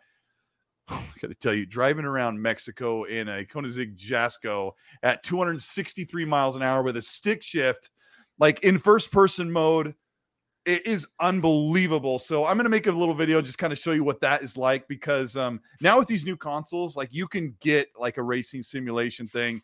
And yeah, it's actually feels really cool. So we'll get into that. Let me grab a couple of supers. Rand, I love you, man, but you're the best, Colt. Let's see. We got Risk It for the Biscuit, my Australian buddy who's in the UK. I think he's Australian. If he's not Australian, he's going to DM me and he's going to punch me. But he says, here we go. Late here. Great show. Chat's awesome. Shout out to the people in the UK who watch XNC. because it is like 1, 2 in the morning. So you're amazing. Checking out the show. He says, Miles Diggity Dompier, Colt 45 Eastwood, best guest on the best show. Night, y'all. Oh, Rand Al Legend, he said. I was going to say, he's got to have a name for Rand Al Legend. That's a good one. We're going to have to go with that. Lord Star Killer, who says, love the open world sandbox for Halo Infinite. Oh, my gosh. Jedi Knight Peter with Australian $10 says, good day. X&C's been wanting to show off how awesome I am at Halo. Laughing, crying emojis. Been having a lot of trouble. Horrible Australian accent. I'm glad you said it. I'm glad. Oh, okay. Now is the time of the show where we ask Rand to do a random. I've got a wheel over here. I'll spin it for a random accent, and he has to nail it. And here we go. Now, he says they need to fix the DVR on the Xbox. Is there any advice or any news coming? Yes. Jason Ross said they're working on it. I don't know. It's a carryover from Xbox One. It needs to be fixed. You guys make me so mad now. You throw me off my game.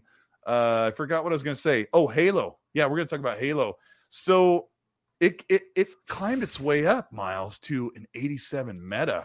It's up there with some of the bangers in the last decade. 87 meta. 87 meta.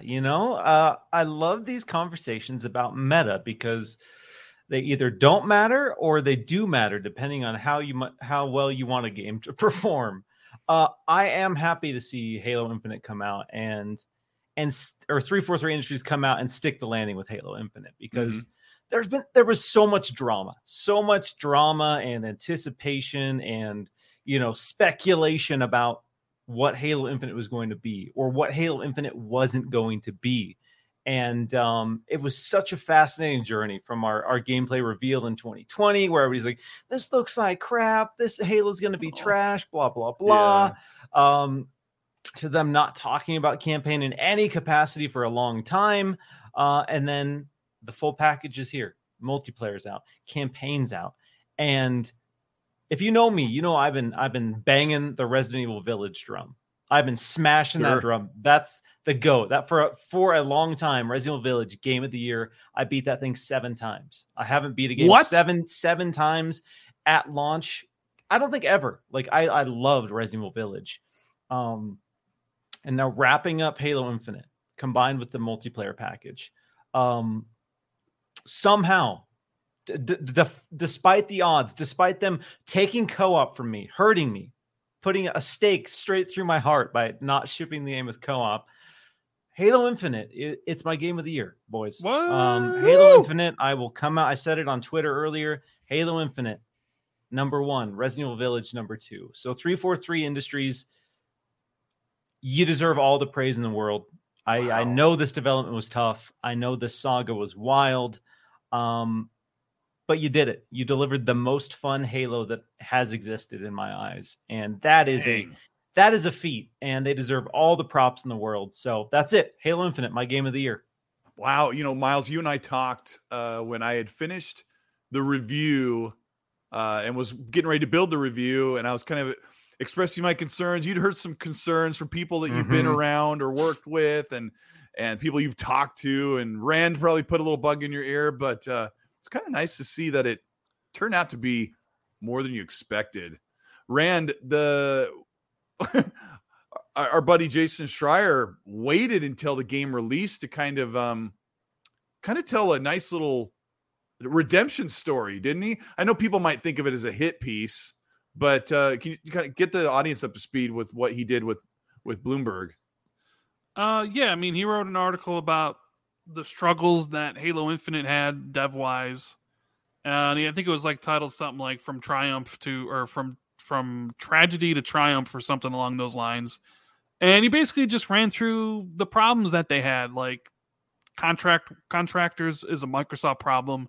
They basically can only work on something for 18 months before they have to take a leave, which sucks especially if the person's very talented and they're working on this thing, and then all of a sudden their time is up and now you have to wait a certain amount of time before you can rehire them again and bring in somebody new. Yeah. So that was an issue.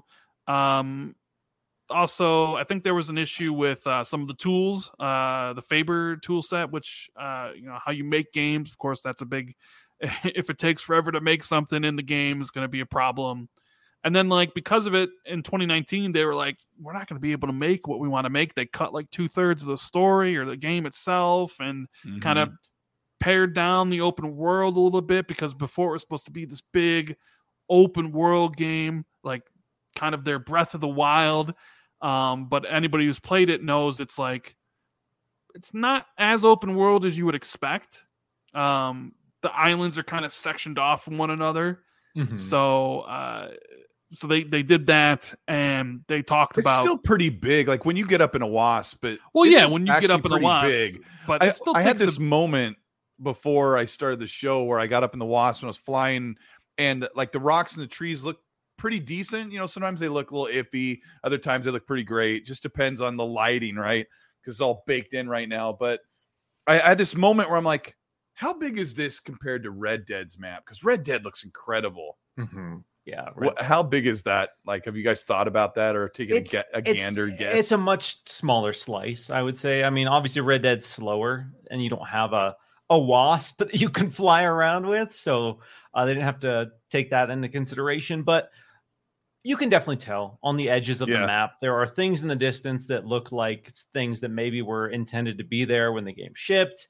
Some of the edges of the map just literally look like they're cut off. So you can tell, as much as I love the game, I could tell that there were segments of the game that were cut to make this launch in the time frame that they wanted to. Even with a delay, Yeah, so that was my biggest gripe, is that as much as this open world is compelling to look at, you can just tell that this is the foundation of something that's going to be great years down the road. Because, like Rand said, according to this article, they had to cut 2/3 of the game. That's a huge chunk of this open world. So yeah, I will be curious to see, if I assume they're going to add additional biomes. I'm obviously not going to go into spoilers, but they've set a foundation for the Halo Infinite journey, and I'm curious to see what that ends up being. Well, let's talk about that for a second. I'll ask Rand first. I feel like Rand and I've had this conversation over the phone or on chat. How soon do you suppose we will get the next campaign expansion, and what do you expect from it? See, part of me thinks a year from now, so November of 2022, we'll see the next campaign expansion. But then I realized oh wait, well, co-op's still another 6 months out, and then Forge is another 3 months out from that.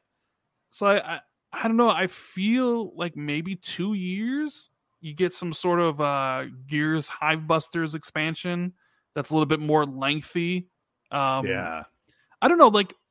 It would be great if they could do it Destiny style, where every year you get a big a story expansion, because when you beat the game, there is a sequel hook, 100%. It's just the question is, how fast can they do it? And I don't know.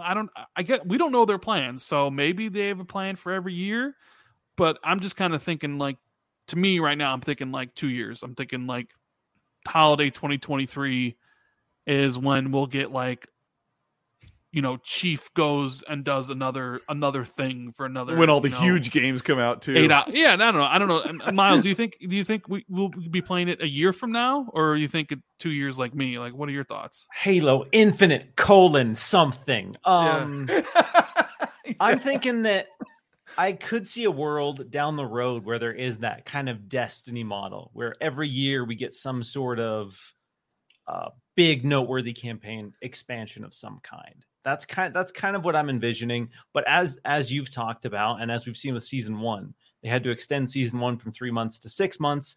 They had to push the co-op delay back 6 months. Forge is now going to be roughly 9 months if they get back on track with season 2. So it seems like the first year, more or less, is I'm kind of writing that off in terms of campaign expansion. Yeah. So I'm kind of on the same page. I think 2 years will be our first one, and then from there, I would love to see them on track to do 1. Because again, not going into spoilers, but there's some stories, some iconic Halo characters I want to see them explore some more in this story. but I do think it'll probably take 2 years before we get that big noteworthy drop. Yeah, we would have heard about it by now if that was like in the plans for next. Well, the trademark did appear. Halo : something, as Miles said, and I don't know if that means it's coming this year, but they definitely trademarked it. Let's talk location though, guys. Where are we going to another section of the ring? We didn't really get to go out in space. Like, are we going to see like a jungle part of the ring? Are we going to see a desert? What's your prediction? Oh, you're using that word biome. Absolutely. Biomes have been in every Halo game. You know, you go to a different type of area that looks different, and I can just see it now. Like, what's your prediction, Rand? Well, I mean, like, there's no reason to reuse places we've been already, so I would hope that we do go to some new place on the other side of the ring with where crystals. It looks different. We'll just have to wait and see. Personally, a jungle one sounds cool. Get a little crisis action going on or something like that. Now we're talking. That'd be interesting. Yeah, I would love a change of scenery. I mean, I'm from the Pacific Northwest, so I got some nostalgia. Kind of, obviously, the main biome of this game is heavily inspired by the Pacific Northwest. But that being said, it's the only one we see pretty much the entire game. So I would love some variety. I would love to go somewhere that looks distinct and different. When I go here, I know that there's going to be different enemies or different things I need to worry about. And obviously a jungle would be great. I think a desert is in the realm of possibility. Give me a gross swamp. I'll take anything. Really. I'm not at this point. I'll take anything. And I feel like we're on like 1/4 of the ring or maybe an eighth. It's kind of hard to tell with the scale. So it seems like that 343 can look at this and say, all right, here's our plan. We're going to split the ring into 4 sections, and we're going to go here and then here and then here and then there. Like, I think that's cool. And if they kind of like, that would be cool to like, we're going to do an expansion, a story, an 8 to 10 hour campaign expansion in a couple years. And the focus is it's on a more desert style part of the ring, maybe with some environmental hazards. Like, they can do some great things. The cool thing about this Ram, when you're talking about they got to finish the seasons before they get into the next expansion, the foundation's already built. So all they have to do is just pretty it up, build the experiences. And that means we don't have to wait many years for the next expansion. Right. So that's what I'm looking forward to. Let's talk about, I was going to talk about how we played the game, but like we've all kind of covered it quite a bit, and I'm on my second playthrough, and surprisingly enjoying it even more the second time. So you can see why it's been so hot. Let's talk about the Game of the Year award show. I want to cover some of the things that kind of flew under the radar, but they started it off in the pre-show with Tunic, which is coming out in March 16th. Yeah, March 16th. March. I have a feeling that Miles and Rand are like going to enjoy a game like that. That's a punishing game. What does this remind you of that you loved recently? I mean, Miles, go ahead. If you've played the demo, yes, there are some Dark Souls compared. This is the Dark Souls of isometric Zelda like. Isn't it the Death's Door of Fox games though? Yeah. See some. No, this is the Dark Souls. Well, Death's Door was the first Dark Souls of isometric Zelda likes. Right. And but Tunic was announced first, so it Death's Door swoop under and kind of stole some of the thunder, I think, from Tunic because they were ready. But there are similarities, right? Yeah, Tunic is the first time it was revealed forever ago. It's been so long. I was ready. Like, I wanted to play that game. I wanted to explore that world. I've played a little bit. There's been a couple demos on the Xbox store through the ID at Xbox showcase.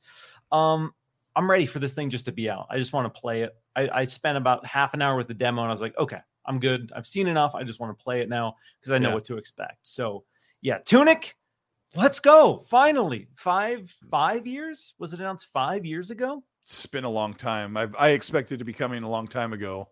But, yeah, Tunic looks cool. May I bring up a multi-plat real quick, Rand? Is that okay? I mean, it's your show. It's your show. You can bring up whatever you want. I was super excited about Evil West, who's made by Flying Wild Hogs, the team that made Shadow Warrior 1 and 2. And I can't remember what else they made, but you get this like Devil May Cry, like cyber Western third-person action game Did you guys get a look at this? Yeah. Did you guys play the Surge at all? No, I did not play the Surge. I played a little bit of Surge. Surge is very difficult. The gameplay of that, again, we haven't seen too much of it in action, but the kind of steampunk Wild West vibe, it reminded me a lot of the Surge, which was published by Focus as well. But I love the steampunk Old West kind of Van Helsing vibe of that. It's something that would have existed on like original Xbox and PS2, like that era of gaming that we haven't seen in a long time. So seeing that was really cool, and I'm excited to see a weird kind of campy take on that setting. Yeah, there was a bunch of multiplats I got excited about, but there's an exclusive that a little indie, and I don't know if this is something that Rand is excited about, but it's a cell shaded kind of whimsical looking Planet of Lana. Looks like it's a side scroller. Rand, do you know much about this studio and the deal that went on with this to come to Xbox? I mean, I would imagine it's kind of like any other deals for Game Pass, but it looks really cool. I'm really looking forward to playing it whenever it does. Was it supposed to be next year, right? 2022, or is it 2023? I forget. I don't know if I noted when it was coming out. I think we just got a 2022 splash screen, but no 2022. Window. Yeah, who knows when? But I'll definitely be playing it day one. So it was funny because the show kind of starts with a couple of whimsical, Tunic looks like this neat little like Legend of Zelda Fox game. Then you got this Planet of Lana, this like small childlike character, going across the desert. And then Jeff Keighley's like, hold on to your Giuseppes. This is real gameplay. Xbox. Remember he was wearing his Giuseppes when they sent this to me, I could not believe it was actual gameplay. Yep. He's like, when they sent this to me, it was disguised as a different trailer because they didn't want me to leak it. Here, no. I think Jeff did a great job of the show. Super long, but cool. But he showed Hellblade 2, and I think people went, right? So, Randolph Thor, you've had expectations for Hellblade.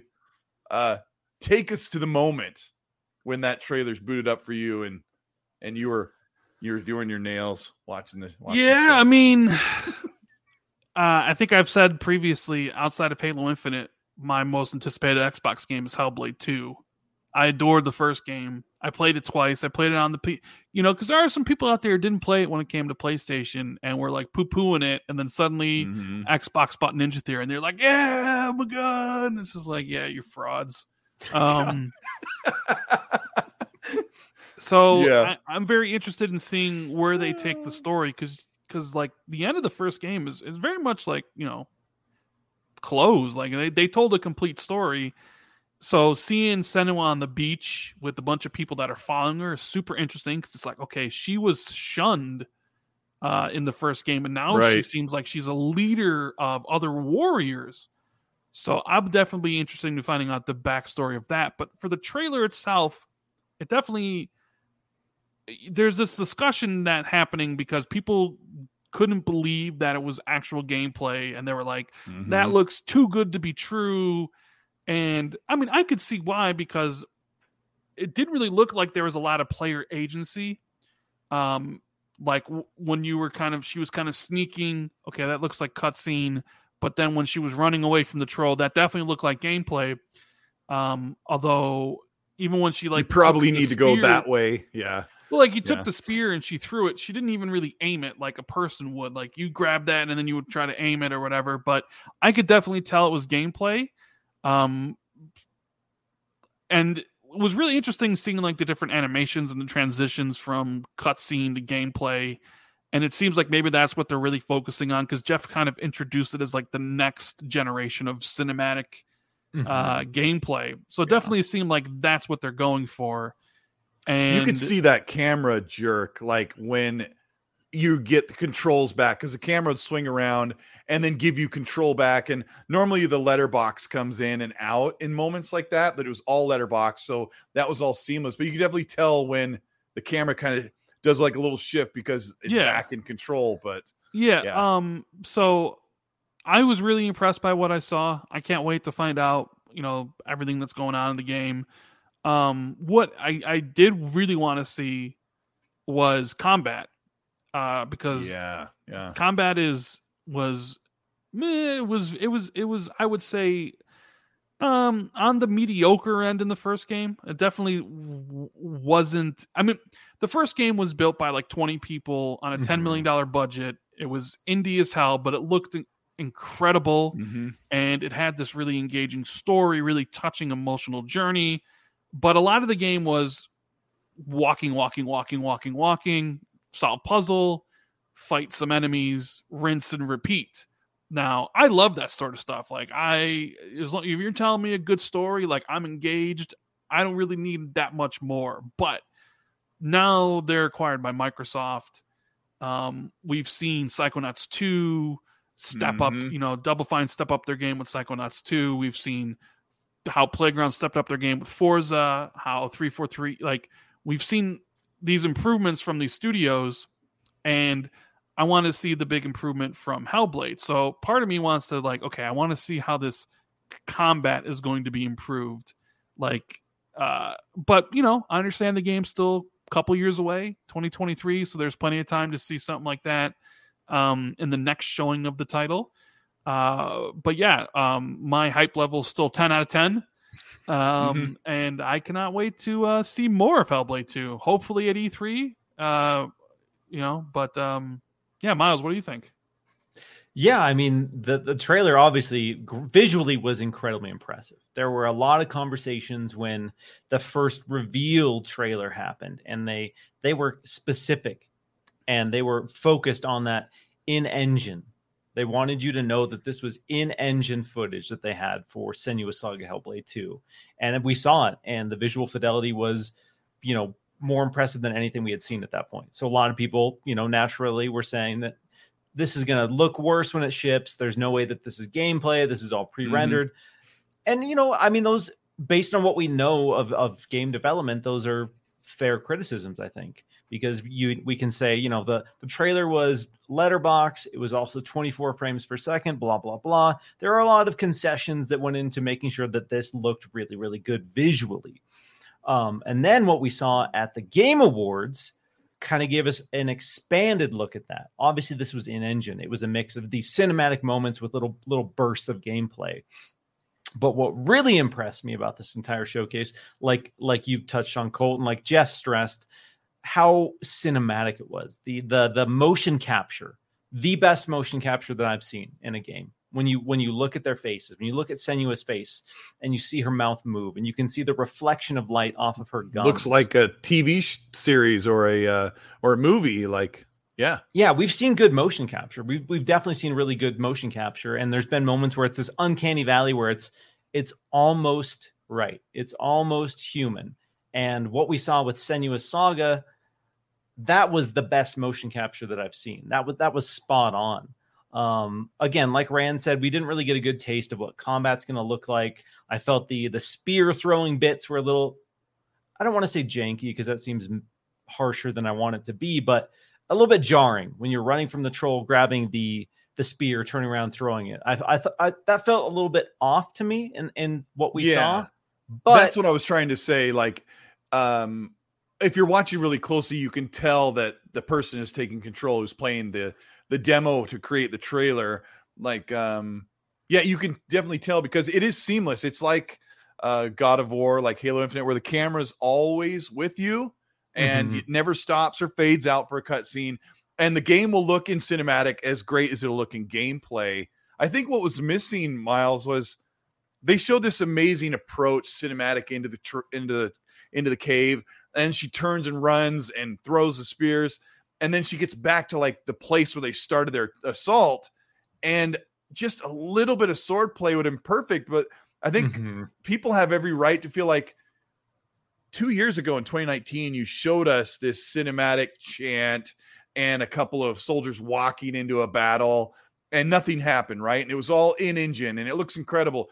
And then 2 years later, you show us almost really no combat because we already know that Melina has been training with the Star Wars combat. What do you call him? Like the choreographer, choreographer, where he's worked with Star Wars and other movies on real sword combat that's really grounded in historical fighting. And she's spent all this time getting into shape. And so, like Rand says, you know, the combat in Hellblade: Senua's Sacrifice was mediocre, or it was just, it was there. It did its job. Before it was like parry / parry, right? And now we know that there'll be I don't know my sword terms. Maybe Miles can help me out. Like she's got like sword thrust, slash, blocks, and all kinds of stuff that'll be built in the game. So there's massive potential for combat, and Ninja Theory is not ready to show that yet. So I mean, to be honest, when we had heard rumblings that Hellblade 2 was going to be shown, I wasn't sure what that would look like. I was expecting, if I'm being frank, less gameplay than we saw here, because a few months ago, shortly after E3, they told us that the game has a ways to go. That they are in active development, but they still have a good chunk of active development left. So when I heard we were going to see gameplay, I was really curious to see what that would look like. And I thought this, as much as people have their concerns about combat, where I think this shined was showing the world and the scale. Because the beach segment that we saw, that was way bigger than most of the environments we had seen in the original Hellblade. Sure. Seeing that disgusting giant slithering from the water into the cave, it made me really excited, because I know they're going all in when it comes to delivering something dark and weird and uncomfortable. Exactly. Which we got bits of that in the original Hellblade, and I wanted to see that expanded on more. And this trailer gave me exactly that.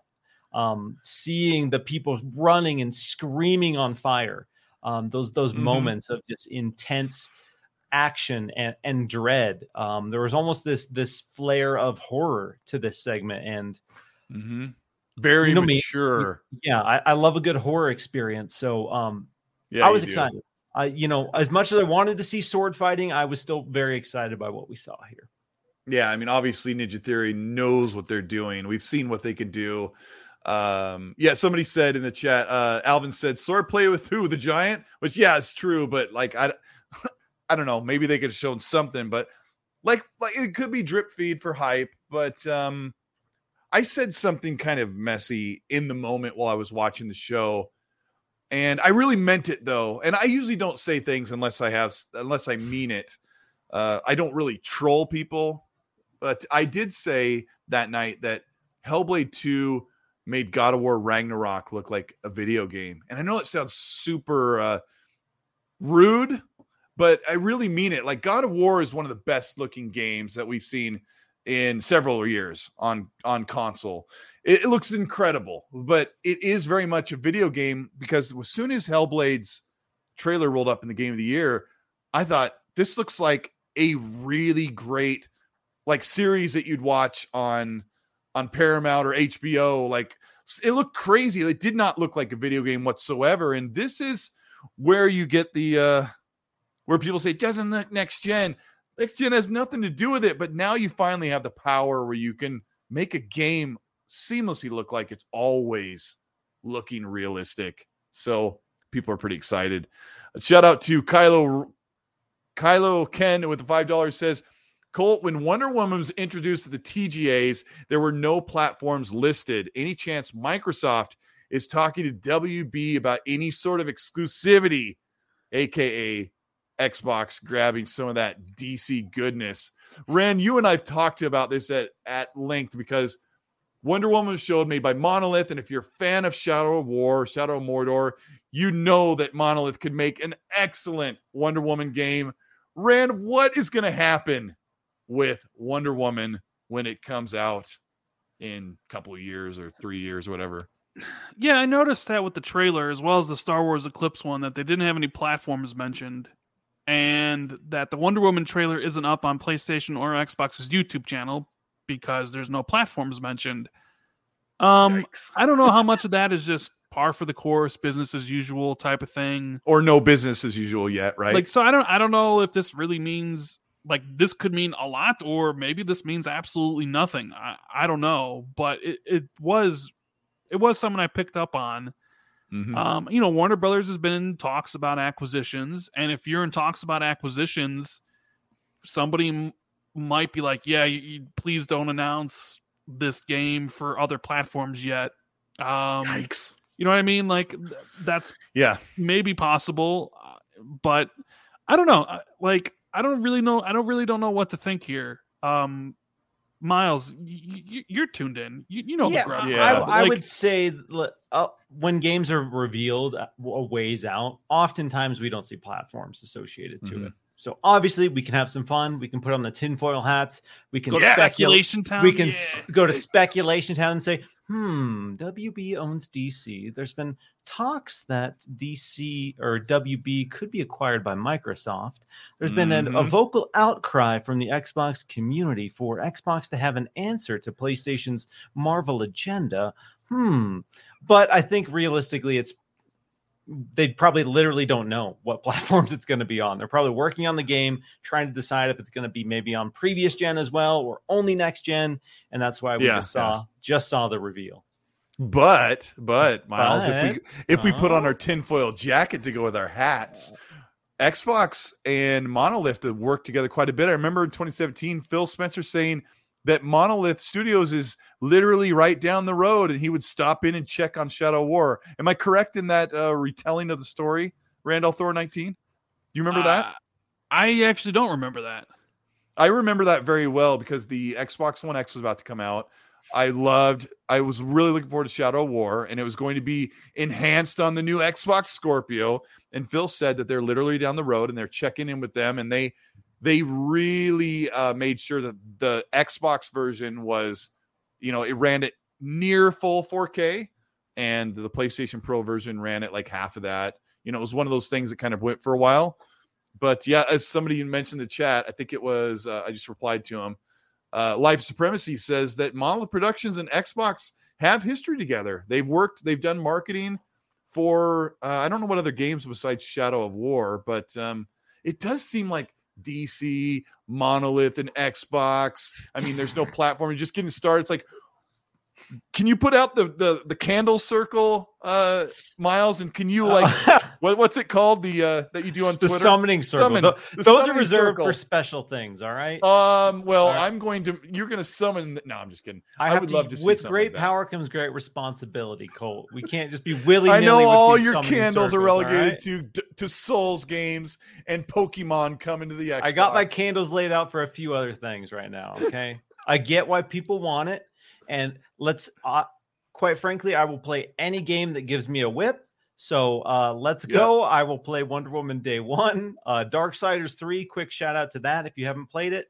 Excellent game with the whip. Oh, yeah. But yeah, I get it. And I think a lot of the speculation right now is that Xbox fans just want that superhero banger, dude. They just want that clap back to Venom in Spider-Man 2. But we'll have to wait and see. I'll have to wait and grab that DC thing. Like, it actually makes sense for Marvel, PlayStation, DC, Xbox come together. Let's just keep these wars going on every front. Let's Yep.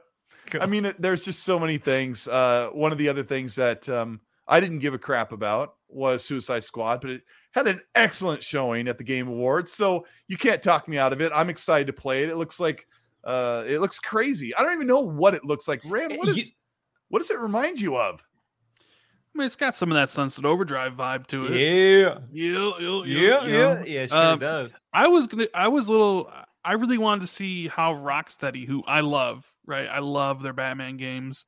Like, okay, let's do a game where we're playing 4 anti-heroes, 4 villains, but no melee combat. It's just guns, which is so weird, a change of pace from their normal melee combat in the Batman games. And judging from it, it's like, wow, that looks like it might be a lot of fun. I don't know. Rocksteady, in my opinion, is one of the top tier devs, and it's just really disappointing that we haven't gotten a new game from them in basically 7 years. Right? Like they did Batman Arkham Knight in 2015.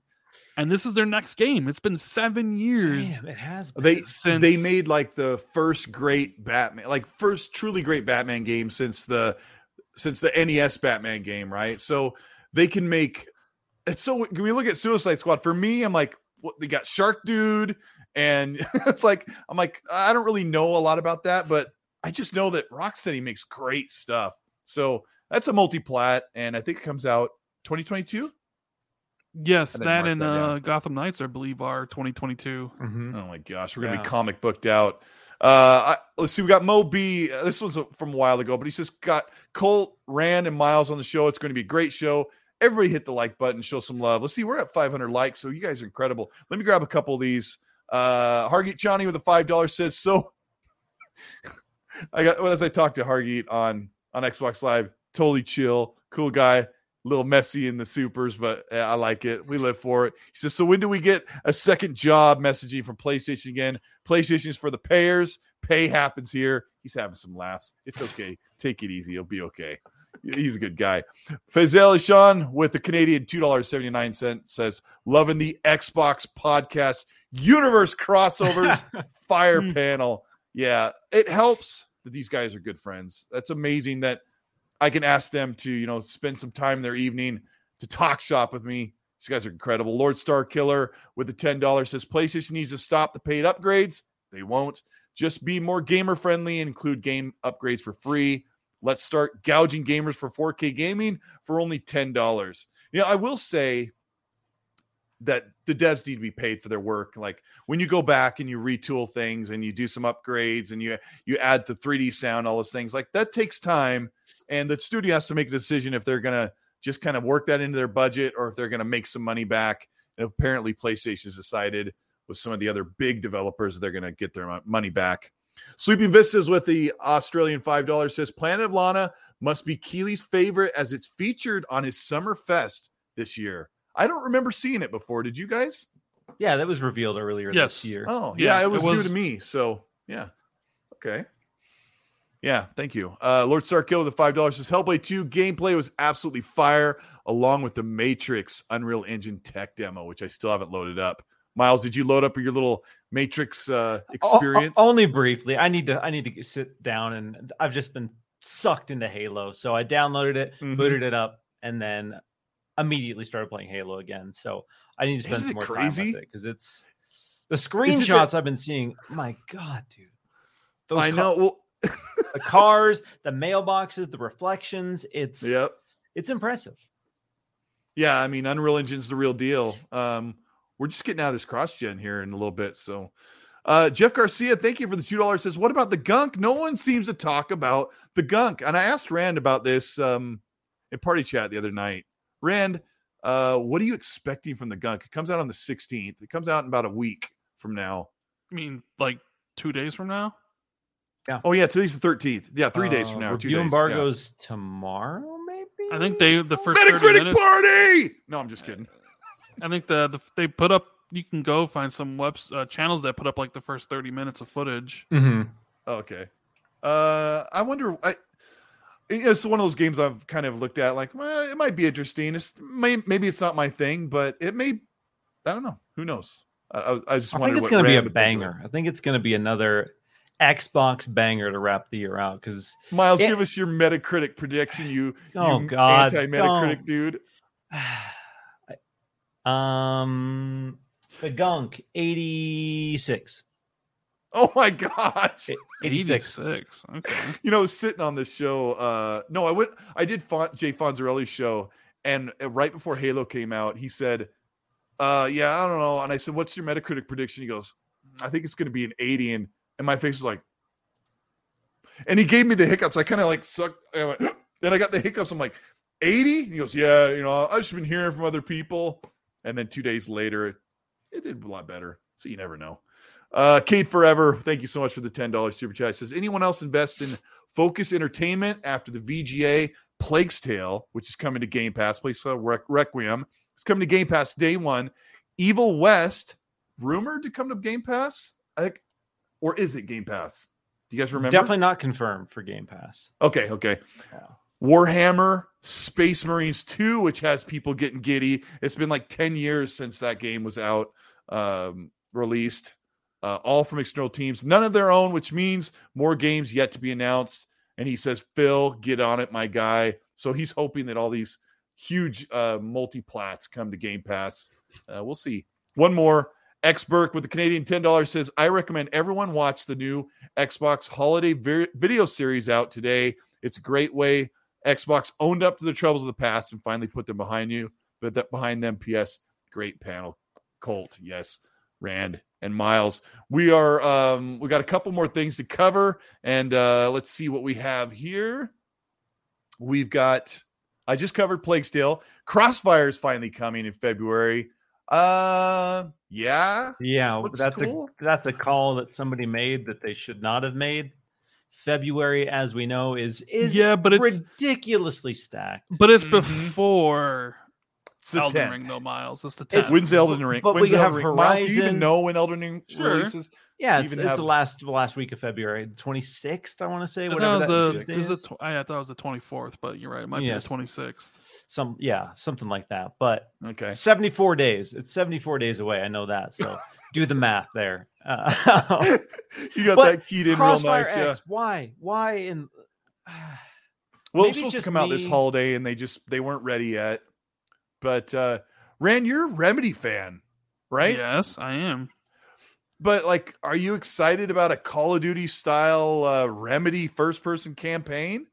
Sure, 100%. I'll be playing Crossfire X. I want to play through that campaign. It does kind of give me Advanced Warfare, Infinite Warfare kind of vibes. Mm-hmm. I'll play anything. I know the shooting's good. Makes. Yeah, I know the first person shooting's good. I played the demo. The multiplayer demo. Yeah, that's the multiplayer. There's nothing to do with the campaign, Colt. But, it's going to be using the same mechanics for shooting. So if you're worried about how it feels to have Remedy behind the buttstock of a gun instead of running around hitting newspapers. Is it the same engine, though? I don't even know if it's the same engine, because I think it's got to be two completely different teams for multiplayer and campaign. It's got to be the same engine, because you've got to be able to jump back and forth and have some of the same mechanics. Doesn't have to be. Doom 2016, baby. Yeah, Colt. Come on. Prime Those example. Different engines. They were. What? I didn't know that. I think Doom's multiplayer wasn't Doom's multiplayer Unreal, and then the campaign was because you had to load a separate instance with Doom 2016. You had to load a different video game menu screen to be able to play. That's psychosis, dude. Yeah. Because the gameplay feels almost the same. That's crazy. I don't know. Yeah. Well, the tinfoil. So maybe the campaign feels nothing like the multiplayer, Colt. Maybe it doesn't. Well, now we have to wonder if Remedy will be able to do a first-person shooter the way we want. Yeah. Let's see one more Game Awards thing, because we've got one more topic about a supposed new studio working on a AAA Xbox game. I'll get to in a minute, but I got to ask you guys, because I know this concerns you. Psychonauts 2 and Ratchet & Clank Rift Apart completely snubbed at the Game Awards. Let's talk about it. Let's talk about it now. Ratchet 0 awards. Damn. 0. Oh my gosh. Yeah. Ratchet. Why gotta be like Clank that, Rand? Snubbed apart, and Psychonauts nothing. Psychonaut awarded. So there you go. Leave it to Miles to come up with a banger. I'll start with Rand. Rand and I've talked about Psychonauts, but I'll talk about Rift Apart. We both played it. We both have about the same opinion. So were you expecting Ratchet to come away with a couple of awards, maybe Game of the Year? I mean, I thought it would win something, but it didn't win anything. And I'm like, yeah, that's about right for that game. It looks so incredible. Like, you step out and the sky is alive with ships and battles, and the world just looks incredible in every different level, but it didn't win art direction. It didn't win I don't know, it just didn't win anything. I don't know. Well, Returnal won, and it deserved it. Returnal's the better PlayStation exclusive for 2021. Yeah, I am. You are on record, yes. I am very much not a fan of Ratchet and Clank, and I thought it was just an okay game. I didn't think it was anything spectacular. Mm-hmm. So I was disappointed when it was nominated for Game of the Year over Returnal. So yeah, it didn't win any awards because I was. Do you think the difficulty, the level, or the accessibility of Returnal kind of kept that panel of 103 judges from playing through it and enjoying it and say, oh, that was a great challenge. Maybe they got into it like I did and like, I die a lot. I think maybe it's just like they liked other games, but Psychonauts 2 getting robbed, didn't win best art direction, didn't best narrative, like game of the year, like best game design. It's just like, whoa. It really deserved art direction. Those levels are incredible. Miles, I got to hear your take on this. I really like Psychonauts. Yeah, it would have been great to see Psychonauts win something because it was nominated for so many categories. It was incredible to see this kind of unanimous praise for Psychonauts 2 and to see Double Fine come out with their first big release under Xbox Game Studios and have it, live up to decades of hype, decades of anticipation. Psychonauts, the original, obviously a cult classic. But yeah, I was a little bummed to see that it didn't win a single one. Art direction would have been cool. I'm going to upset some Xbox fans, I think, when I say that I liked It Takes Two a lot more than I liked Psychonauts 2. So I did too. I really like Psychonauts 2, me but too. It Takes Two did it all better. Yeah. I don't have any complaints about Psychonauts 2. Were you super happy when Joseph Ferris got the award for game of the? I see him come up with his T-shirt, just like totally. He was not. I think, like all of us, he was expecting Deathloop to win. I think he was just lounging back. He was there because he was nominated, but he was in a T-shirt. That dude was not expecting to win anything. And then I was so happy to see him come out on stage. I was a little bummed that he didn't go ham with his speech, but he was obviously stoked, and that team was obviously stoked. And It Takes Two is a phenomenal game. Psychonauts 2 really also incredible. I just personally liked everything about It Takes Two a little bit more. So that's where I'm at. I wish it won something, but also I don't know. I don't know what to say. Yeah. They were really good games. Yeah. It was cool to see. I don't know. Psychonauts 2 was so great, but they did get snubbed. But that's how the panel goes. But Halo won the Player's Voice Award, and that's so crazy. It's so crazy in a world where we talked a lot today about how we think that Twitter or Reset Era, wherever you check out your Reddit, we think like that's the whole world. And out there in the world, I think that there's more PlayStation fans than Xbox fans. But Halo Infinite got cranked way up on the votes. You guys, all the people. Speaking of Halo Infinite, you guys seen the little videos, little shorts of like the grunt dialogue in the game and how incredible and varied the dialogue is? I just saw one on Twitter where a grunt kills Master Chief and goes, "Who's Craig? Who's Craig now?" No way. Yeah, I've had some really good ones. It's just laugh out loud moments. That game. I hijacked a Banshee that they blew up my Wasp, and I got out of the Wasp in the air, hijacked the Banshee with the grapple shot, and the elite said, he said like, "Oh no, you don't!" And as I kicked him out, he's like, "You'll pay for this!" As he falls out, and it's just they had a good time with that. I mean, that stuff helps, man. One last thing is this Snowden Studios. You got these people who scrub LinkedIn looking for like any guy, like Larry, what's his name, working on some game. Some guy from Snowden Studios is working on an unannounced AAA game. Rand, did you put on little sharp binoculars and check into this and find out an answer? What is this unannounced AAA game that's coming to Xbox? Knows? I don't know. Miles, do you know? I have no idea. Okay, so I looked into it, and this Snowden Studios has worked on a bunch of games. What a great name for a studio, too. Fills me with confidence. Right. But I think it's so funny the way that people, I'm going to pull this up, the way that people look at these things because they wonder, what could they be making? What have they worked on previously? And funny enough is they've worked on We Happy Few. As a support studio. They've also worked on the director's cut of Deus Ex, Human Revolution, Dead by Daylight. Let me grab a couple more. Shadow of Mordor, and I'm just looking at recent games. Something for Wildcrats. Anyway, we see stuff like this a lot, and I think this might be a situation where maybe a team called Snowden Studios is helping Compulsion, if they worked on We Happy Few, maybe they're helping Compulsion with assets or support for their next big AAA dark fantasy game, right, Rand? Like that could be possible that we're seeing. Yeah, I mean, I suppose it could be. Yeah. It's. I don't know what else to say.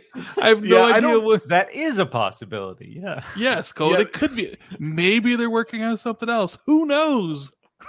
Never heard of the studio before today. Before like 2 minutes ago. It's so funny, but as everyone talks about acquisitions, PlayStation just brought on Valkyrie Studios. They've collected 6 studios this year, while Xbox has collected none.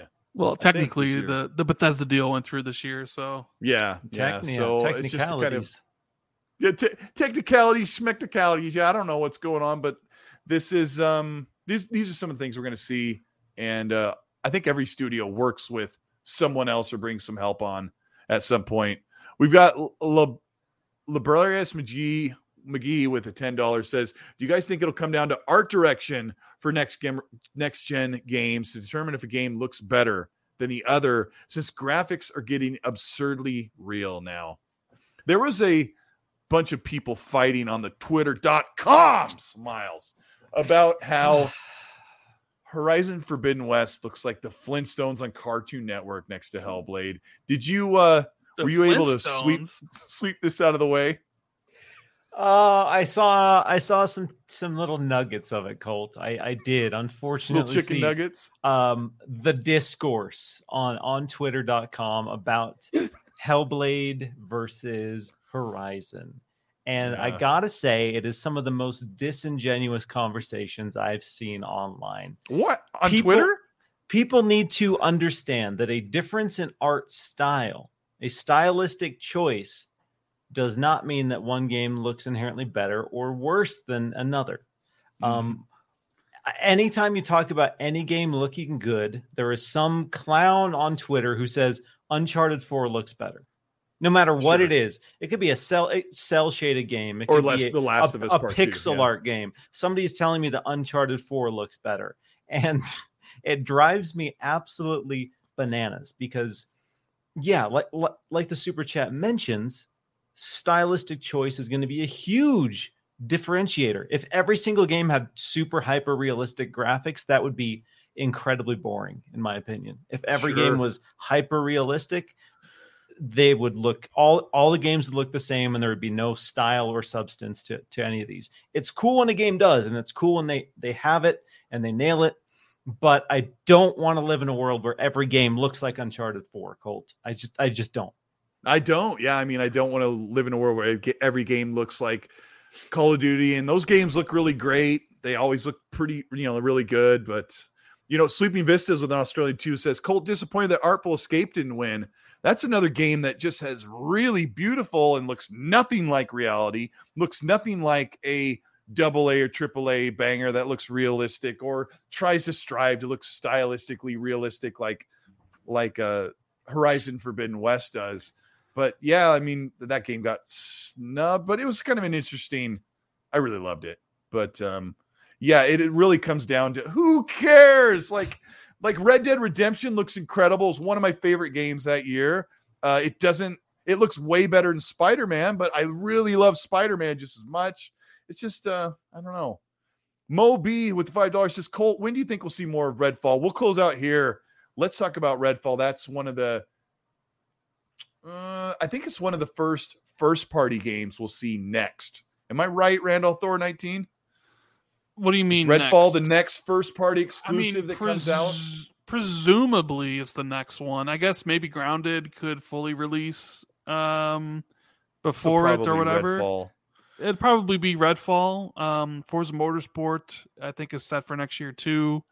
Hopefully, and then Starfield, maybe September, As October, Dusk Falls November from Global Publishing might release. So which one? Dusk Falls? Yeah. As Dusk Falls. I'm kind of curious because if we think they're doing E3 same time as they always do in June, and Redfall comes out in, say, September, is that really going to be the first time we see Redfall gameplay with it then coming out 2 months later, essentially? It seems like a game that they'd they want to let us test it too. Do we think they could just do some sort of YouTube trailer beginning in, saying like March, where it's like, here's Redfall and there's some trailer out for it, and then you see it again at E3. I don't know. I'm kind of, Miles, what do you think? Do you like, with it being so like supposedly summer, which could be either June, July, August, September. Well, July, August, September. If you show it off in June for the first time where people see gameplay, is that too late? I think it's a little late because we've already seen leaks of people playtesting this game. So there's playable builds floating around. So ahead of the Game Awards, I was kind of thinking maybe we could see it there because it is coming out in summer and there would be this huge gap where there are no events. And like you said, is Microsoft really going to wait until E3 to be like, hey, here's gameplay for Redfall and you can play it in like 2 months, which they do wait on gameplay reveals almost always, don't they? Well, I mean, yeah, but I guess that would be a cool moment to say you can play this in 2 months, but maybe we'll see Xbox experiment more with their game showcases, and maybe it's not going to be an E3 only thing and a Game Awards only thing. As they add more studios and have more projects to reveal, maybe they'll start spreading that out throughout the year. So maybe in spring we'll get some sort of update on Redfall or a gameplay trailer for Redfall. Mm-hmm. But I'm kind of on the same page with Rand. I think it would be weird if we didn't hear anything about Redfall until 2 months before it came out. Yeah. That's kind of been one of those things that I don't know. I think I was talking to Rand about that earlier, about how Xbox needs to show like this 10-minute gameplay segment, and they just don't. The closest we got was the Craig Halo Infinite in 2020, where it was 5 minutes of continuous gameplay. Smack Craig, and then people are like, oh crap. And you got to think that maybe some of the studios for Xbox are a little gun shy to show extended gameplay so early on and have it picked apart.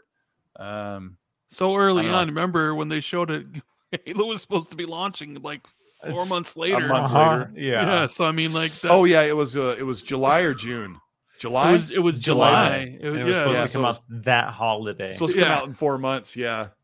Yeah, no, I'm saying like they did that. They put out gameplay 4 months prior, and then they feel like they got burned. But hey, if you're out there, studios, and you're listening, I mean, be confident in your stuff. We would love to see Avowed as soon as you feel like it's looking spicy hot good. So I mean, they did just drop a Halo campaign trailer out of nowhere, right? Like a campaign overview trailer. Just one day was just like, oh yeah, it was 6 minutes of Halo. Like they could easily do the same thing for Redfall. It was just like, here's 5 minutes, 6 minutes of Redfall gameplay, and just put it up on YouTube.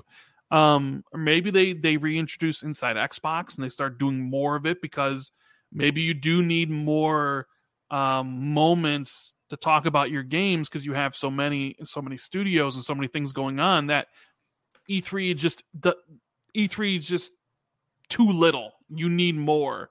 Like Sony does State of Play quite often. Like and there's a good chance, depending on when God of War releases, that maybe the like God of War is revealed, a bigger gameplay section in the next State of Play, rather than for them waiting all the way until like a E3 type showcase. Yeah. So maybe Microsoft is like, okay, we need to start ramping up Inside Xbox, or at least some form of show where we can be like, here's Redfall, here's As Dust Falls, here's Grounded, a 30-minute thing, and then boom, boom, boom, instead of just like, all right, it's just E3 and we only do E3 and maybe we do XO at the end of the year. And those are our 2 touchstone moments. Yeah.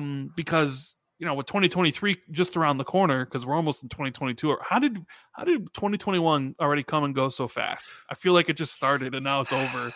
Well, I mean, it helped that I played a ton of great games. True. I know people look at 2021 and maybe you're like, oh, it wasn't that great. And if you're on Xbox, it really didn't get kicking for new content until, the early summer. But I mean, the point I was trying to make was essentially that around 2023 is when Microsoft's vision, because even Miles made a video about this, where it's like one AAA game every quarter, right? Yeah. And essentially, if you do it like that, you're going to have 2 huge games launch before you even have E3. Mm-hmm. And Microsoft typically only does E3. So at some point you would think they need to have more events to talk about some of those games that are launching earlier in the year.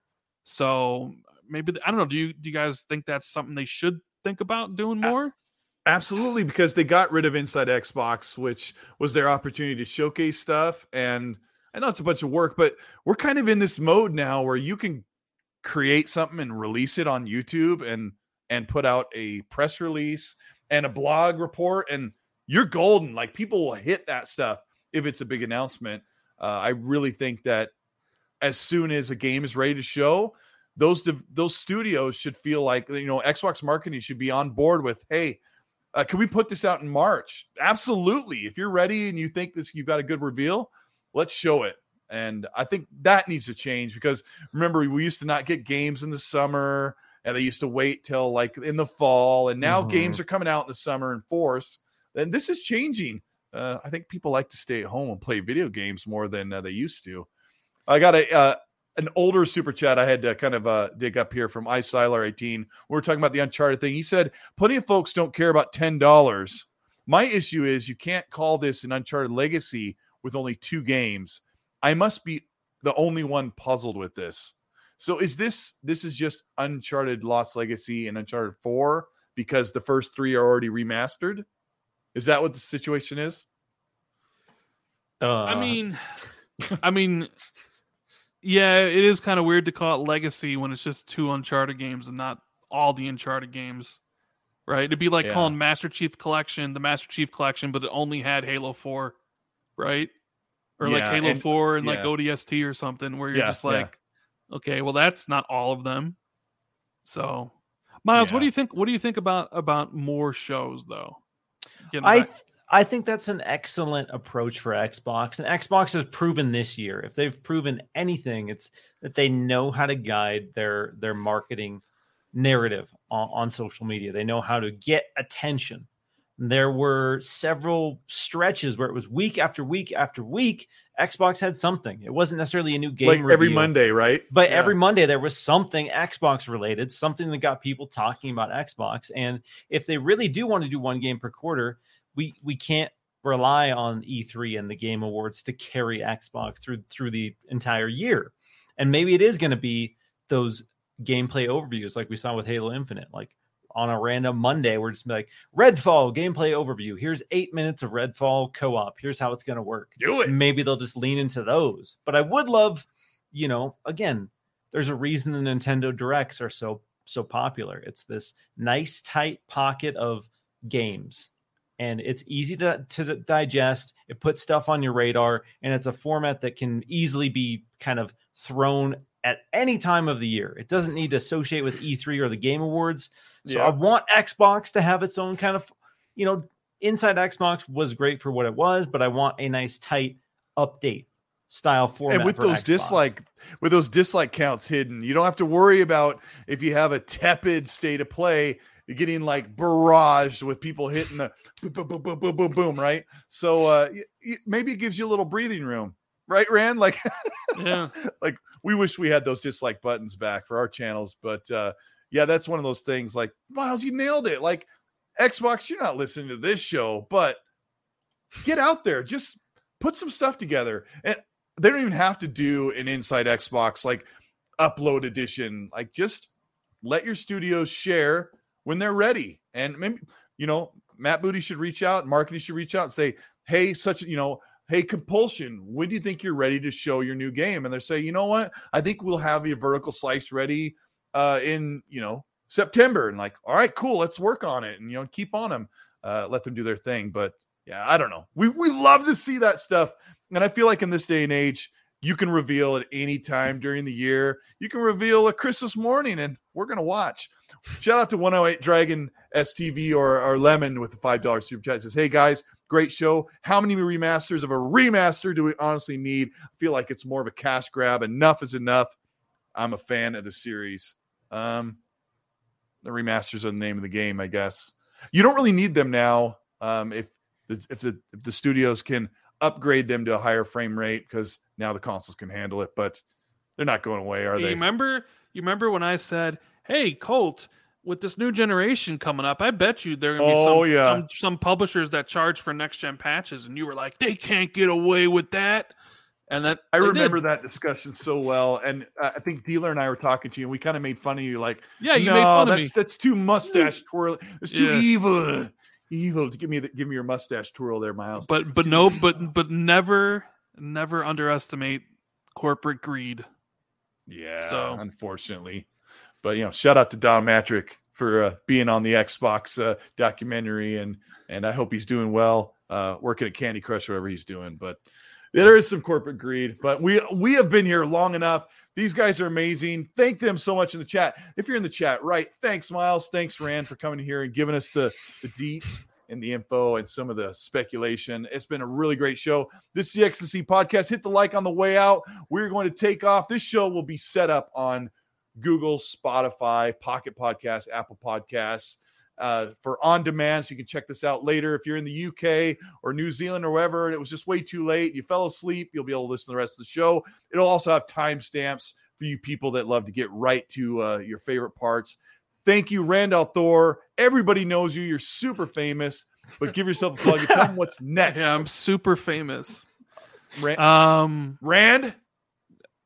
You are Rand. You were famous. You were famous 4 years ago when the great Rand al'Thor. I remember DMing you like, Rand, we need to work together. We need to do YouTube together. You're so famous. Rand, tell the people where they can find you and what's next on the Rand al'Thor 19 channel. They can find me on youtube.com/Rand al'Thor 19. Do the podcast with Jez, Xbox 2, powered by Manscaped, for a little bit. We got a podcast coming up this week with Jez and maybe some video. Maybe I'll make a couple videos. I don't know. I'm trying to aim for like at least 2. So maybe I'll have a video out tomorrow. I don't know about what, but I need to do something. Colt, you're ridiculous, by the way. What? Oh, I'm sorry. Go ahead. No, it's No. No, I really appreciate you. Rand and I work together. Not a lot of people know, but Rand and I kind of work together on our channels, help each other, work on stuff, and come up with ideas. So I really appreciate him. But the man who is not just more famous than Rand, but more desirable in every way, Miles Dampierre, Windows Central, Elden Ring himself. The man who has summoned some of the greatest games into existence. Miles, what is next for Chatterdays, for your work you do with the team? Humble brag it up. Yes, thank you for acknowledging that I am, in fact, more famous than Rand and more desirable than Rand. I'm glad that is recorded. Both those things are true. Both those things are definitely true. No. Love you guys. Obviously, before I was quote unquote in the industry or whatever you want to call it, I used to listen to Xbox 2 as I was driving between accounts for my job. So I remember listening to Jez Corden, Rand al'Thor before I was making videos for Windows Central, before I was on podcast with Rand. So it's awesome to just, have it come full circle, get a hangout, talk to Rand. And yeah, if you want to get a hold of me on Twitter at Miles Dampierre, I'm on there way too much. I tweet too much. Interact there. Windows Central Gaming on YouTube is where I put most of my videos up. Xbox Chatterdays, if you haven't checked it out. Finally, 46 episodes in, we put it on audio services, so you can listen to it on Spotify and Google Play and iTunes and all that good stuff. Awesome. But yeah, mostly writing and making videos for Windows Central. And playing that guitar. Yeah, just shredding tasty licks, as my side hustle. For $0.00. Exactly. Making it rain. Absolutely nothing. But yeah, you guys are amazing. This show is a lot of work, but the chat's awesome. Shout out to my mods, Lethal Papa and Happy Bomb, for keeping everything clean and clear and getting rid of the crazies and keeping the people who are crazy good. You guys are so awesome. We're going to get out of here. Have a good night. Get on that Halo Infinite. Get sweaty. Let us know your stories on Twitter. You guys are amazing. We're out of here. Have a good night.